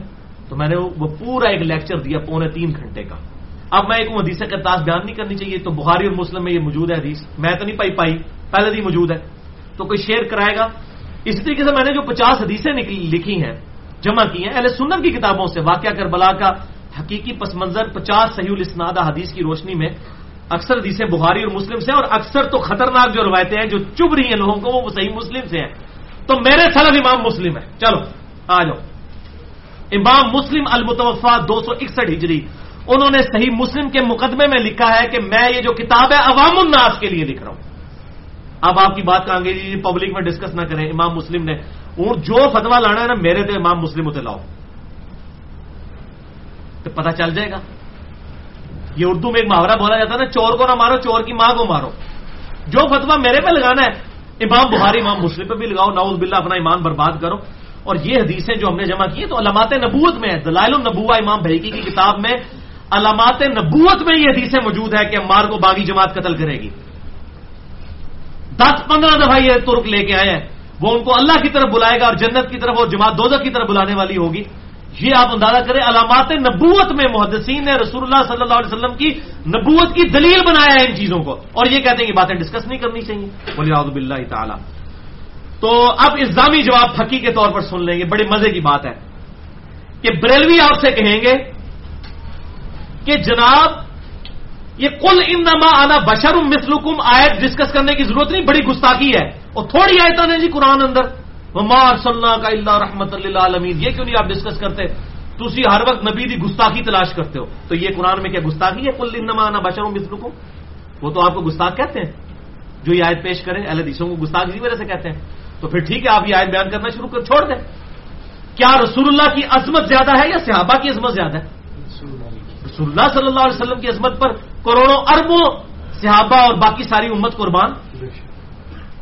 تو وہ تو کہتے ہیں آپ گستاخی کر رہے ہیں، تو آپ بھی بیک فٹ پہ چلے جائیں نا. آپ کہتے ہیں نہیں حق ہے ہم بیان کریں گے، عقیدہ ہے بیان کریں گے. تو یہ عقیدہ نہیں جو ہم بیان کرتے ہیں. دیوبندی آپ کو کہیں گے، اور مجھے پتا ہے دیوبندی بڑے سخت خلاف ہیں اہل حدیث کے، وہ کہتے ہیں کہ جی یہ ہر مجلس میں بیان کرتے ہیں جامعہ ترمذی کی روایت کہ حضرت عمر نے اپنے دور میں حج تمتع پہ پابندی لگائی تو ان کے بیٹے عبداللہ بن عمر نے مخالفت کی. تو اگر حضرت عمر بھی غلط فتویٰ دیں تو ان کی بھی مخالفت ہوگی رسول اللہ کے مقابلے پر صلی اللہ علیہ وسلم. وہ کہتے ہیں یہ دیکھو جی یہ تو حضرت عمر کی گستاخی کرتا ہے. اور بھائی کوئی گستاخی نہیں ہے، یہ تو حضرت عمر بھی سنے تو خوش ہوں گے کہ کتاب و سنت کے دلائل کے اندر جو ہے وہ اختلاف رائے کیا جا سکتا ہے. اسی طریقے سے اہل حدیث کہتے ہیں جی بخاری کی حدیث بڑی خطرناک ہے جی، یہ تو گل ہی نہ کرو. 2812 اور مسلم میں بھی ہے، جو امام مسلم نے مقدمے میں لکھا عوام کے لیے لکھ رہا ہوں. عمار کو ایک باغی جماعت قتل کرے گی، عمار ان کو اللہ اور جنت کی طرف بلائے گا، وہ جماعت دوزخ کی طرف بلائے گی. وہ کہتے بیان نہ کرو. اور اہل تشیع وہ آپ کو کہیں گے جی صحیح بخاری میں جو حدیث ہے کہ مولا علی علیہ السلام سے پوچھا کہ بتائیے رسول اللہ کے بعد سب سے افضل امت میں کون ہے؟ انہوں نے کہا ابو بکر. اس کے بعد پوچھا عمر. یہ صحیح بخاری میں حضرت ابو بکر کے چیپٹر میں یہ حدیث موجود ہے. تو وہ کہیں گے نہیں ہم تو حضرت علی کو افضل مانتے ہیں، آپ یہ حدیث نہ بیان کریں. تو پائی کنوں خوش کریے، اسی انشاءاللہ اللہ اور رسول نو خوش کریں گے، اور ان کا ہم کوئی پرواہ نہیں کریں گے. الحمدللہ آج بخاری اور مسلم کا اردو میں ترجمہ ہو چکا ہے، انگلش میں دنیا کی کئی کتابوں میں ترجمہ ہو چکا. اب حق چھپ نہیں سکتا نوجوان نسل سے. الحمدللہ بچے کے حال میں بخاری مسلم آ گیا. اب لوگوں کو یہ کہیں گے کہ پتر نشان لوا ہے ساڈے مولوی کو، اے حدیثاں پڑھنی نہیں، اے نہیں پڑھنی، اے آیتاں پڑھنی نہیں، اے نہیں پڑھنی. تو بھائی کو گل ہے کرنے والی. آپ بے عزت ہو گے، خود بے عزت ہوں گے اگر آپ اس طرح کی باتیں کریں گے. اور اسی لیے وہ کہہ رہے ہیں نا، کچھ علماء نے میٹنگ کر کے یہ کہا کہ علی کو جواب نہ دو یہ مشہور ہو جائے گا. دوسرے کہتے ہیں بھائی مشہور کے وہ پہلے اتنا مشہور ہے جواب دینا پڑا ہے. تو جواب دو، میں کہنا جواب دو اور بے عزت ہو گے. تھوڑی پبلک تو لتر مارے گی کہ بھی بخاری اور مسلم میں یہ حدیثیں موجود ہیں اور آپ اس کو کہہ رہے ہو تو سب سے پہلے صحیح بخاری صحیح مسلم کے اوپر فتویٰ لگاؤ. تو بھائی ایسی جدید صورتحال کے اندر دو قسم کی اپروچز ہیں. اپروچ نمبر 1 یہ ہے جو یہ مولویوں کی ہے کہ جی کبوتر کی طرح آنکھیں بند کر لیں، آنکھیں بند کر لیں کبوتر کی طرح، اپنے مسئلے بیان کریں دوسرے چھوڑ دیں. اور دوسری اپروچ ہے منصفانہ اپروچ کہ حق کے ساتھ جو باتیں بخاری اور مسلم میں آئی ہیں صحیح سند کے ساتھ ہم تک پہنچی ہیں، ہم ان کو پبلک تک پہنچائیں. اور یہ قرآن نے ہمیں سکھائی اپروچ. فَأْتُوا بُرْهَانَكُمْ إِن كُنتُمْ صَادِقِينَ. لاؤ اپنی دلیل اگر تم سچے ہو. قرآن تو کافروں کو کہتا ہے اپنی دلیل پیش کرو. تو قرآن جس مخاطب کو کہہ رہے وہ مخاطب نہیں کرے گا کہ تم بھی دلیل پیش کرو. تو ہم الحمدللہ کتاب و سنت سے یہ دلیل پیش کریں گے. اور سورۃ النحل کی آیت نمبر 125 جس کے کانٹیکسٹ میں یہ 4 لیکچر چل رہے ہیں. ادعوا الی سبیل ربک بالحکمہ والموعظۃ الحسنہ وجادلہم باللتی ہی احسن. اس کے تحت ہم الحمدللہ حق بات کر رہے ہیں. تو میں یہ دوسری اپروچ کے ساتھ ہوں، لیکن یہ بڑی مشکل اپروچ ہے. بڑے مضبوط اعصاب چاہیے. یہ سارے لوگ مخالف ہو جاتے ہیں. الحمدللہ یہ اللہ تعالیٰ نے مضبوط اعصاب دیے ہیں تو ان کو برداشت کریں. یہ اللہ کی دین ہوتی ہے الحمدللہ. اور پھر ذہانت اور انٹلیکچوئل لیول پہ جا کے تعصب سے پاک ہو کر حق بات لوگوں کو بتانا، اہل سنت کا صحیح منہج لوگوں کے سامنے پیش کرنا، یہ بڑا مشکل کام ہے. اور یہ الحمدللہ ہم کرنے کی کوشش کر رہے ہیں. اور تمام مکاتب فکر کی جو حق بات ہے وہ قبول کرتے ہیں، جو غلط بات ہے اس کا رد کرتے ہیں، ڈنکے کی چوٹ پہ کرتے ہیں. کسی کے ساتھ کوئی رشتہ داری نہیں ہے ہماری اس حوالے سے. تو الحمدللہ میں یہ اکثر کہتا ہوں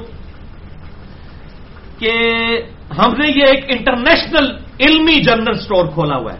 جیسے وہ یہ بڑے بڑے انٹرنیشنل سٹور ہوتے ہیں نا, وہاں ہر قسم کا سودا بکتا ہے. آپ کے تو چھوٹے چھوٹے کنویں ہیں, کسی نے اپنی بحثیں جو ہے صرف رفع الیدین اور آمین تک رکھی ہوئی ہیں, کسی نے صرف اپنی سب و شتم تک رکھی ہوئی ہیں, کسی نے صرف تقلید تک رکھی ہیں, کسی نے گستاخانہ باتوں تک. پورا دین ادھر تھلے انہوں کا گھومتا ہے. یہ ہے الحمدللہ علمی جنرل سٹور. ہر ٹاپک ڈسکس کریں گے, اور الحمدللہ سینکڑوں موضوعات کمپیریٹو اسٹڈی کرنے کے بعد میرے ریکارڈ ہو چکے ہیں. اور یہ الحمدللہ ویڈیو بکس ہیں. کتاب پڑھنا, مجھے لوگ کہتے ہیں کتاب لکھیں. یہ ایک لیکچر حیات النبی پہ جو میں نے 2 گھنٹے کا دیا ہے, کتاب لکھوں تو 500 صفحے چاہیے, کون لکھے؟ لیکن وہ 500 صفحے کتاب کوئی پڑھے گا بھی نہیں. 2 گھنٹے کا لیکچر لوگ سنیں گے, اور کتنے لوگ سنتے ہیں, حق بات الحمدللہ قبول کرتے ہیں. تو میں یہ مشورہ دوں گا اپنے مخالفین کو کہ کم از کم ایک دفعہ اہل سنت پاک.com وزٹ کریں, خصوصاً اس میں آل اختلافی مسائل میرے دیکھیں, اور سینکڑوں موضوعات کے اوپر تقریباً 150-200 لیکچرز ریکارڈ ہو چکے ہیں کئی موضوعات کے اوپر.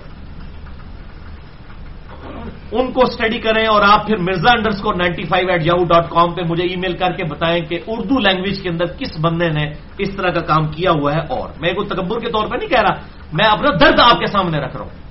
اور الحمدللہ آج دنیا میں 60% مسلمان اردو سمجھتے ہیں.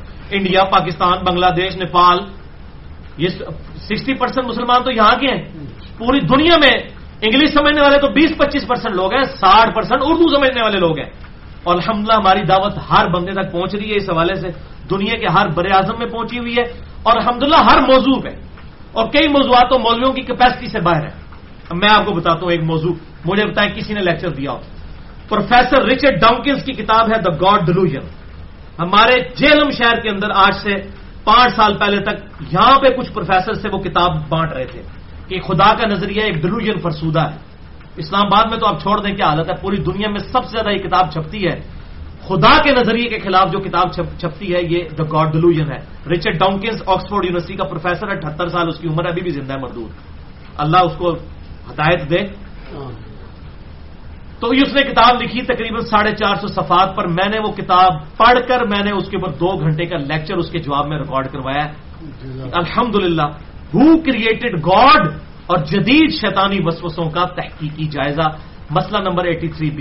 کس مولوی کی کمپیٹنسی ہے کہ یہ کام کرے؟ ان بیچاروں کو تو سائنس, ان کو تو ابھی تک نہیں پتا چلا انگریزی مسلمانوں کی زبان ہے, یہ کافروں کی زبان ہے. جو بیچارے اس سے نہیں باہر نکلے ہوئے ہیں, وہ کہہ رہے جی پہلے عربی سیکھو. پائی میں کہنا تھی انگریزی سیکھی ہے, آؤ انگریزی مناظرہ کرو میرے نال. خدا دا نا جی اللہ دے بندے ہو. یہ میں صرف الزامی بات پہ کر رہا ہوں, کدھر آ ہی نہ جائے کو مناظرہ کروں. مناظرہ زیادہ کوئی نہیں کرنا پائی. اس حوالے سے آپ میری کلیریفکیشنز بھی دیکھ سکتے ہیں. مسئلہ نمبر 108 میرا ریکارڈ ہے. انجینئر محمد علی مرزا کی website, YouTube channel, WhatsApp, Facebook اور لیکچرز کے حوالے سے میری کلیریفکیشن کہ میری طرف سے عام اجازت ہے بغیر کٹنگ کے میرے لیکچرز کوئی اپلوڈ کرے. سچ پیپرز فری ہم تقسیم کرتے ہیں, آگے بھی کسی کو چھاپنے کی اجازت ہے بغیر اس کو تبدیلی کیے. اور الحمدللہ 150 سے زیادہ اختلافی موضوعات پہ لیکچرز ہیں. 200 کے قریب الحمدللہ قرآنی کے لیکچر ہیں. 14 پارے ہمارے تقریباً کور ہو چکے ہیں الحمدللہ ان 200 لیکچرز کے اندر. تقریباً 200 ہیں, 190 کے قریب. تو میں علماء سے بھی ریکویسٹ کروں گا کہ اپنے اپنے مدرسوں کے کنووں سے باہر نکلیں. بھائی باہر بہت بڑی علم کی دنیا ہے, آپ دیکھیں مکاتب فکر سے باہر نکل کے دیکھیں کتنی بڑی دنیا ہے. اب آخر میں ایک آیت کے حوالے سے کلیریفکیشن دے دوں, یہ اکثر لوگ اس حوالے سے پیش کرتے ہیں. وہ سورۃ البقرہ کی ہے, آیت نمبر 133 اور 141. یہ 2 دفعہ آیت آئی ہے. اعوذ باللہ من الشیطان الرجیم, بسم اللہ الرحمن الرحیم. تلک امۃ قد خلت لہا ما کسبت ولکم ما کسبتم. وہ ایک امت تھی جو پہلے گزر چکی, ان کے لیے ان کے اعمال ہیں, تمہارے لیے تمہارے اعمال ہیں. ولا تسألون عما كانوا يعملون. تمہیں نہیں پوچھا جائے گا کہ وہ کیا اعمال کیا کرتے تھے. وہ کہتے ہیں جی اس کی وجہ سے نا یہ پرانے بزرگوں کے قصے کہانے نہیں چھیڑنے چاہیے. ہر بندہ اپنے اپنے بزرگوں کو ڈیفینڈ کرتا ہے نا. کہتے وہ اشرفی تھانوی صاحب فوت ہو گئے, احمد بریلوی صاحب فوت ہو گئے, تو میں کہاں گا بھائی جی پھر غلام احمد قادیانی صاحب بھی فوت ہو گئے نے, چھڈ دو انہوں نے, کیوں مگر پے انہوں نے. یہ پھر الزامی جواب یہ بھی ہوگا نا. اس لیے کہتے ہیں صحابہ کرام. اور یہ آیت کا مطلب بھی آپ غلط لے رہے ہیں. یہ آیت کا یہ مطلب نہیں ہے, پورا کانٹیکسٹ ہے. یہود و نصارہ کہتے تھے ہمیں ابراہیم کی نسبت کام آئے گی, جو ہم بھی اکثر لوگ کہہ رہے ہوتے ہیں جو کچھ بھی ہے تیرے محبوب کی امت سے, ہم نے خود اپنے آپ کو صحیح نہیں کرنا, نسبت ہی کام ہے. تو اللہ تعالیٰ نے ان کو ٹانٹ کیا ہے کہ ان کی نسبت تمہیں کام نہیں آئے گی. تلک امۃ قد خلت, وہ نیک لوگوں کی جماعت تو جا چکی. لہا ما کسبت ولکم ما کسبتم. جو نیکیاں انہوں نے کمائی تھی وہ اپنے ساتھ لے گئے ہیں, تمہاری نیکیاں تمہارے کام آئیں گی. تمہیں نہیں پوچھا جائے گا انہوں نے کیا نیک کمال کیے. یہ برائیوں کے بارے میں نہیں ہے. اگر برائیوں کے لیے ہوتا تو یہ لہا ما کسبت ولکم ما کسبتم نہ ہوتا, بلکہ ہوتا علیہا مکتسبت وعلیکم ما کسبتم. اس کے لیے اس کا وبال ہے جو اس نے کیا, اور تمہارے لیے اس کا وبال ہے جو تم نے کمایا. جیسے لا یکلف اللہ نفسا الا وسعها, لا یکلف اللہ نفسا الا وسعها لہا ما کسبت وعلیہا مکتسبت. لہا ما کسبت وعلیہا مکتسبت. لہا نیک امال, وعلیہا اور بروں کا وبال اسی پر ہوگا جو اس نے کیا. ورنہ تو قرآن حکیم خود حضرت یوسف علیہ السلام کے بھائی صحابی نہیں تھے, دو نبیوں کے صحابی تھے, حضرت یعقوب کے, حضرت یوسف علیہ السلام کی. ان کی غلطیاں نہیں بیان کی ہیں قرآن میں, تو پھر ہونا چاہیے کہ یہ واقعات نہ بیان کیے جائیں. قرآن تو عبرت پکڑتا ہے. آدم علیہ السلام کا بھی کہا کہ سورہ اعراف میں کہ آدم علیہ السلام کی غلطی اس لیے بیان کی تاکہ تم عبرت حاصل کرو اولاد آدم, کہ تم اس طرح گمراہ نہ ہو جانا جس طرح شیطان نے ورگلایا تھا حضرت آدم علیہ السلام کو. تمہیں نہ کہیں ورگلا دے. گمراہی کا لفظ تو ہم آدم علیہ السلام کے لیے استعمال نہیں کرتے, لغزش کروائی تھی.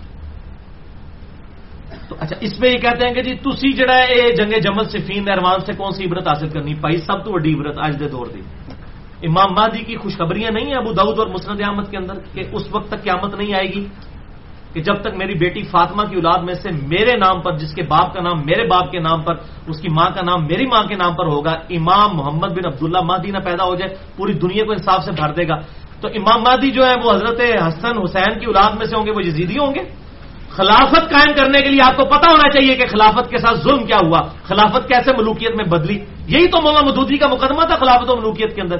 ان کو کسی سے تکلیف نہیں تھی. اور مولانا مودودی نے جواب دیا تھا, یاد رکھیں, محمود احمد عباسی ناسبی منکرین حدیث, اس نے کتاب لکھی تھی حضرت علی کے خلاف, اس کا جواب دیا تھا مولانا مودودی نے کہ آپ لوگ یہ بات کیا کر رہے ہو.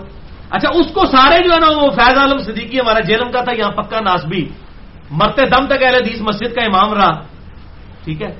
اس وقت پھر اس کو وہ قتل بھی ہو گیا تھا.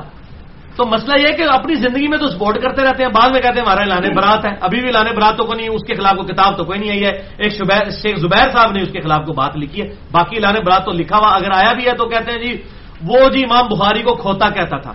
او بھائی یہ ان کو تکلیف ہے, اس نے حضرت علی کو جو گالیاں نکالی اس کی کوئی تکلیف نہیں کسی کو. یہ تو نہیں ہونا چاہیے نا. تو یہ بالکل غلط پیش کرتے ہیں. تو الحمدللہ خلافت کے قیام کے لیے ضروری ہے کہ امت کو یہ بات پتا ہو. اور دوسری بات پھکی کے طور پر قرآن کا حوالہ بھی لے جائیں اس حوالے سے. کتمان حق کرنے والے سورۃ البقرہ آیت نمبر 159 اور 60 ہے. اعوذ باللہ من الشیطان الرجیم, بسم اللہ الرحمن الرحیم. ان الذین یکتمون ما انزلنا من البینات, بے شک جو لوگ چھپا لیتے ہیں جو ہم نے نازل کی ہیں روشن چیزیں, قرآن کی آیات یا آپ صلی اللہ علیہ وسلم کی احادیث بھی, وہ بھی اللہ کی طرف سے, وہی خفی تو ہے, والہدی اور ہدایت کی باتیں, من بعد ما بیناہ للناس, بعد اس کے کہ ہم نے لوگوں کو ان کو بیان کر دیا لوگوں کے لیے, فی الکتاب اپنی کتاب میں, اولئک یلعنہم اللہ ویلعنہم اللاعنون, ایسے لوگوں پر اللہ کی لعنت اور تمام لعنت کرنے والوں کی لعنت ہے جو حق بات کو چھپا لیتے ہیں. کتمان حق کرنے والے لوگ ہیں. الا الذین تابوا, ہاں مگر اگر کوئی توبہ کر لے, واصلحوا اور اپنی اصلاح کر لے, وبینوا اور خالی اصلاح نہیں, وہ چھپائی ہوئی حدیثیں اور آیات بیان بھی لوگوں سے کریں. فَأُولَئِكَ أَتُوبُ عَلَيْهِمْ, تو ایسے لوگوں کی اللہ تعالیٰ توبہ قبول کرے گا. وَأَنَا التَّوَّابُ الرَّحِيمُ, اور میں توبہ قبول کرنے والا مہربان ہوں. کتمان حق اتنا بڑا جرم ہے کہ قرآن میں لعنت اللہ تعالیٰ نے کی ہے. اور ایک حدیث ہے سخت ترین, جامعہ ترمذی میں 2649 نمبر, انٹرنیشنل نمبر کے مطابق, ابو داؤد اور ابن ماجہ میں موجود ہے, مشکات میں 223 نمبر ہے, کہ آپ صلی اللہ علیہ وسلم نے فرمایا جس شخص سے کوئی علم کی بات پوچھی گئی اور وہ اسے معلوم تھی, یہ سنیں فتویٰ, یہ اللہ کے محبوب کا فتویٰ ہے صلی اللہ علیہ وسلم, جس سے علم کی بات پوچھی گئی اور اسے معلوم تھی اور اس نے وہ لوگوں سے چھپا لی اور نہ بیان کی, تو قیامت والے دن اس حال میں پیش ہوگا کہ اس کے منہ میں آگ کی لگاؤں ہوگی. اکثر علماء کے ساتھ یہ معاملہ ہونے والا ہے جو کہتے ہیں جی اپنی مطلب نہیں ہے, گلا بیان کرو دوسری نہ کرو. تو یہ کتمان حق کرنا تو علماء یہود کا طریقہ کار تھا. قرآن حکیم نے ان کی یہ بیماری بیان کی ہے, اور یہ نہ سمجھے کہ یہودیوں کی ہے. بخاری اور مسلم کی متفق علیہ حدیث ہے, بخاری میں 7320, مسلم میں 6781, کہ تم بھی اگلے لوگوں کے طریقے پر چل پڑو گے, قدم با قدم, بالشت بر بالشت. اگر اگلے لوگوں میں سے کوئی گوہ کے سراغ میں داخل ہوا تو تم بھی اس میں داخل ہوگے. صحابہ نے عرض کی صلی اللہ علیہ وسلم ورضی اللہ عنہم اجمعین، کیا ان سے مراد یہود و نصارہ ہیں؟ آپ نے فرمایا اگر وہ لوگ مراد نہیں تو اور کون لوگ مراد ہیں؟ تو یہود و نصارہ کی یہ خرابی، کتمان حق کو چھپانا، یہ اس امت کے اندر بھی ولیعوذ باللہ تعالی یہ لعنت اور یہ معاملات آ چکے ہیں۔ اللہ تعالی ہم سب کو اس معاملے میں محفوظ فرما کر حق گوئی کی آواز بلند کرنے کی توفیق عطا فرمائے۔ اب میرا آخر میں اعلان ایک سن لیں میری طرف سے کہ بھائیو، میں نے اپنی طبیعت پر جبر کر کے یہ اپنی 4 قرآن کلاسز قربان کی ہیں، اور آپ لوگوں کے ساتھ بھی ایک معاملہ ہوا۔ میں نے یہ کوئی خوشی سے نہیں کیا، مجھے پتا ہے میں کتنی اذیت سے گزرا ہوں ان لیکچرز کو تیار کرنے کے لیے۔ تو یہ 1 سال تک میں برداشت کرتا رہا، پھر لوگوں نے بار بار ای میلز بھیجی، فون آئے کہ جی ایک دفعہ ضرور ریکارڈ کروائیں۔ تو میں نے لوگوں کے کہنے کے اوپر اپنی طبیعت پر جبر کر کے یہ 4 لیکچرز 124A B C اور D ریکارڈ کروا دیے، اور یہ لیکچرز انشاءاللہ انجینئر محمد علی مرزا کا دفاع نہیں ہے بلکہ کتاب و سنت اور اجماع کا دفاع ہے انشاءاللہ تعالی۔ اور قیامت تک لوگ خود فیصلہ کریں گے کہ حق بات کیا تھی، اور مجھ سے اختلاف کا دروازہ قیامت تک کے لیے کھلا ہے، لیکن علمی دلائل کے ساتھ، جذبات کے ساتھ نہیں۔ ہر بندے کو حق پہنچتا ہے، وہ اختلاف رائے۔ جب میں حق رکھتا ہوں تو میں دوسروں کو کیسے حق چھین سکتا ہوں؟ لیکن اختلاف رائے کریں، گالی گلوچ کرنا، کسی کو سرٹیفکیٹ جاری کر دینا، یہ آپ کام نہ کریں۔ نہ اللہ تعالیٰ نے آپ کی یہ ڈیوٹی لگائی ہے، آپ اپنی آخرت نہ برباد کریں۔ اس قسم کی ڈیوٹی خود لے کے اپنے ذمہ اور اپنی آخرت کی فکر کریں۔ اب اس کے علاوہ کوئی الزامات کوئی بچیں گے نہیں، وہ سارے اس کے اندر کور ہیں، میں نے ہر لحاظ سے کور کر دیے ہیں۔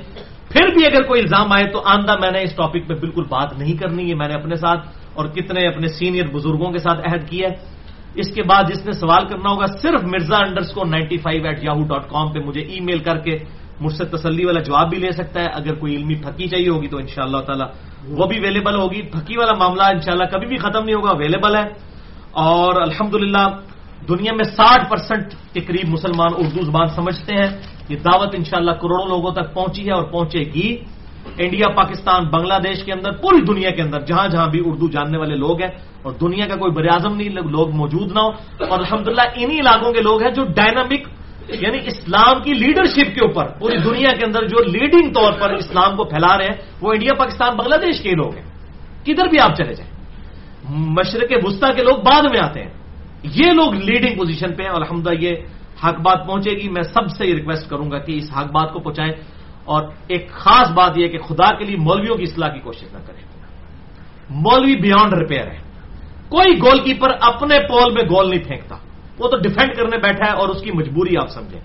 ہو سکتا ہے میری بھی اگر روٹی دین کے ساتھ جڑی ہوتی میں ان سے زیادہ حق چھپانے والا ہوتا۔ اللہ کا شکر ادا کرے کہ ہمیں یہ تقدیر نے ہمارے پہ غلبہ کیا نا کہ ہمیں ویسے حالات نہیں دیے، تو ان پہ غصہ بھی نہ کھائیں اور ان کے ساتھ مناظرہ بھی نہ کریں، ان کو ان کے حال پہ رہنے دیں، ان کی پبلک تک بات پہنچائیں۔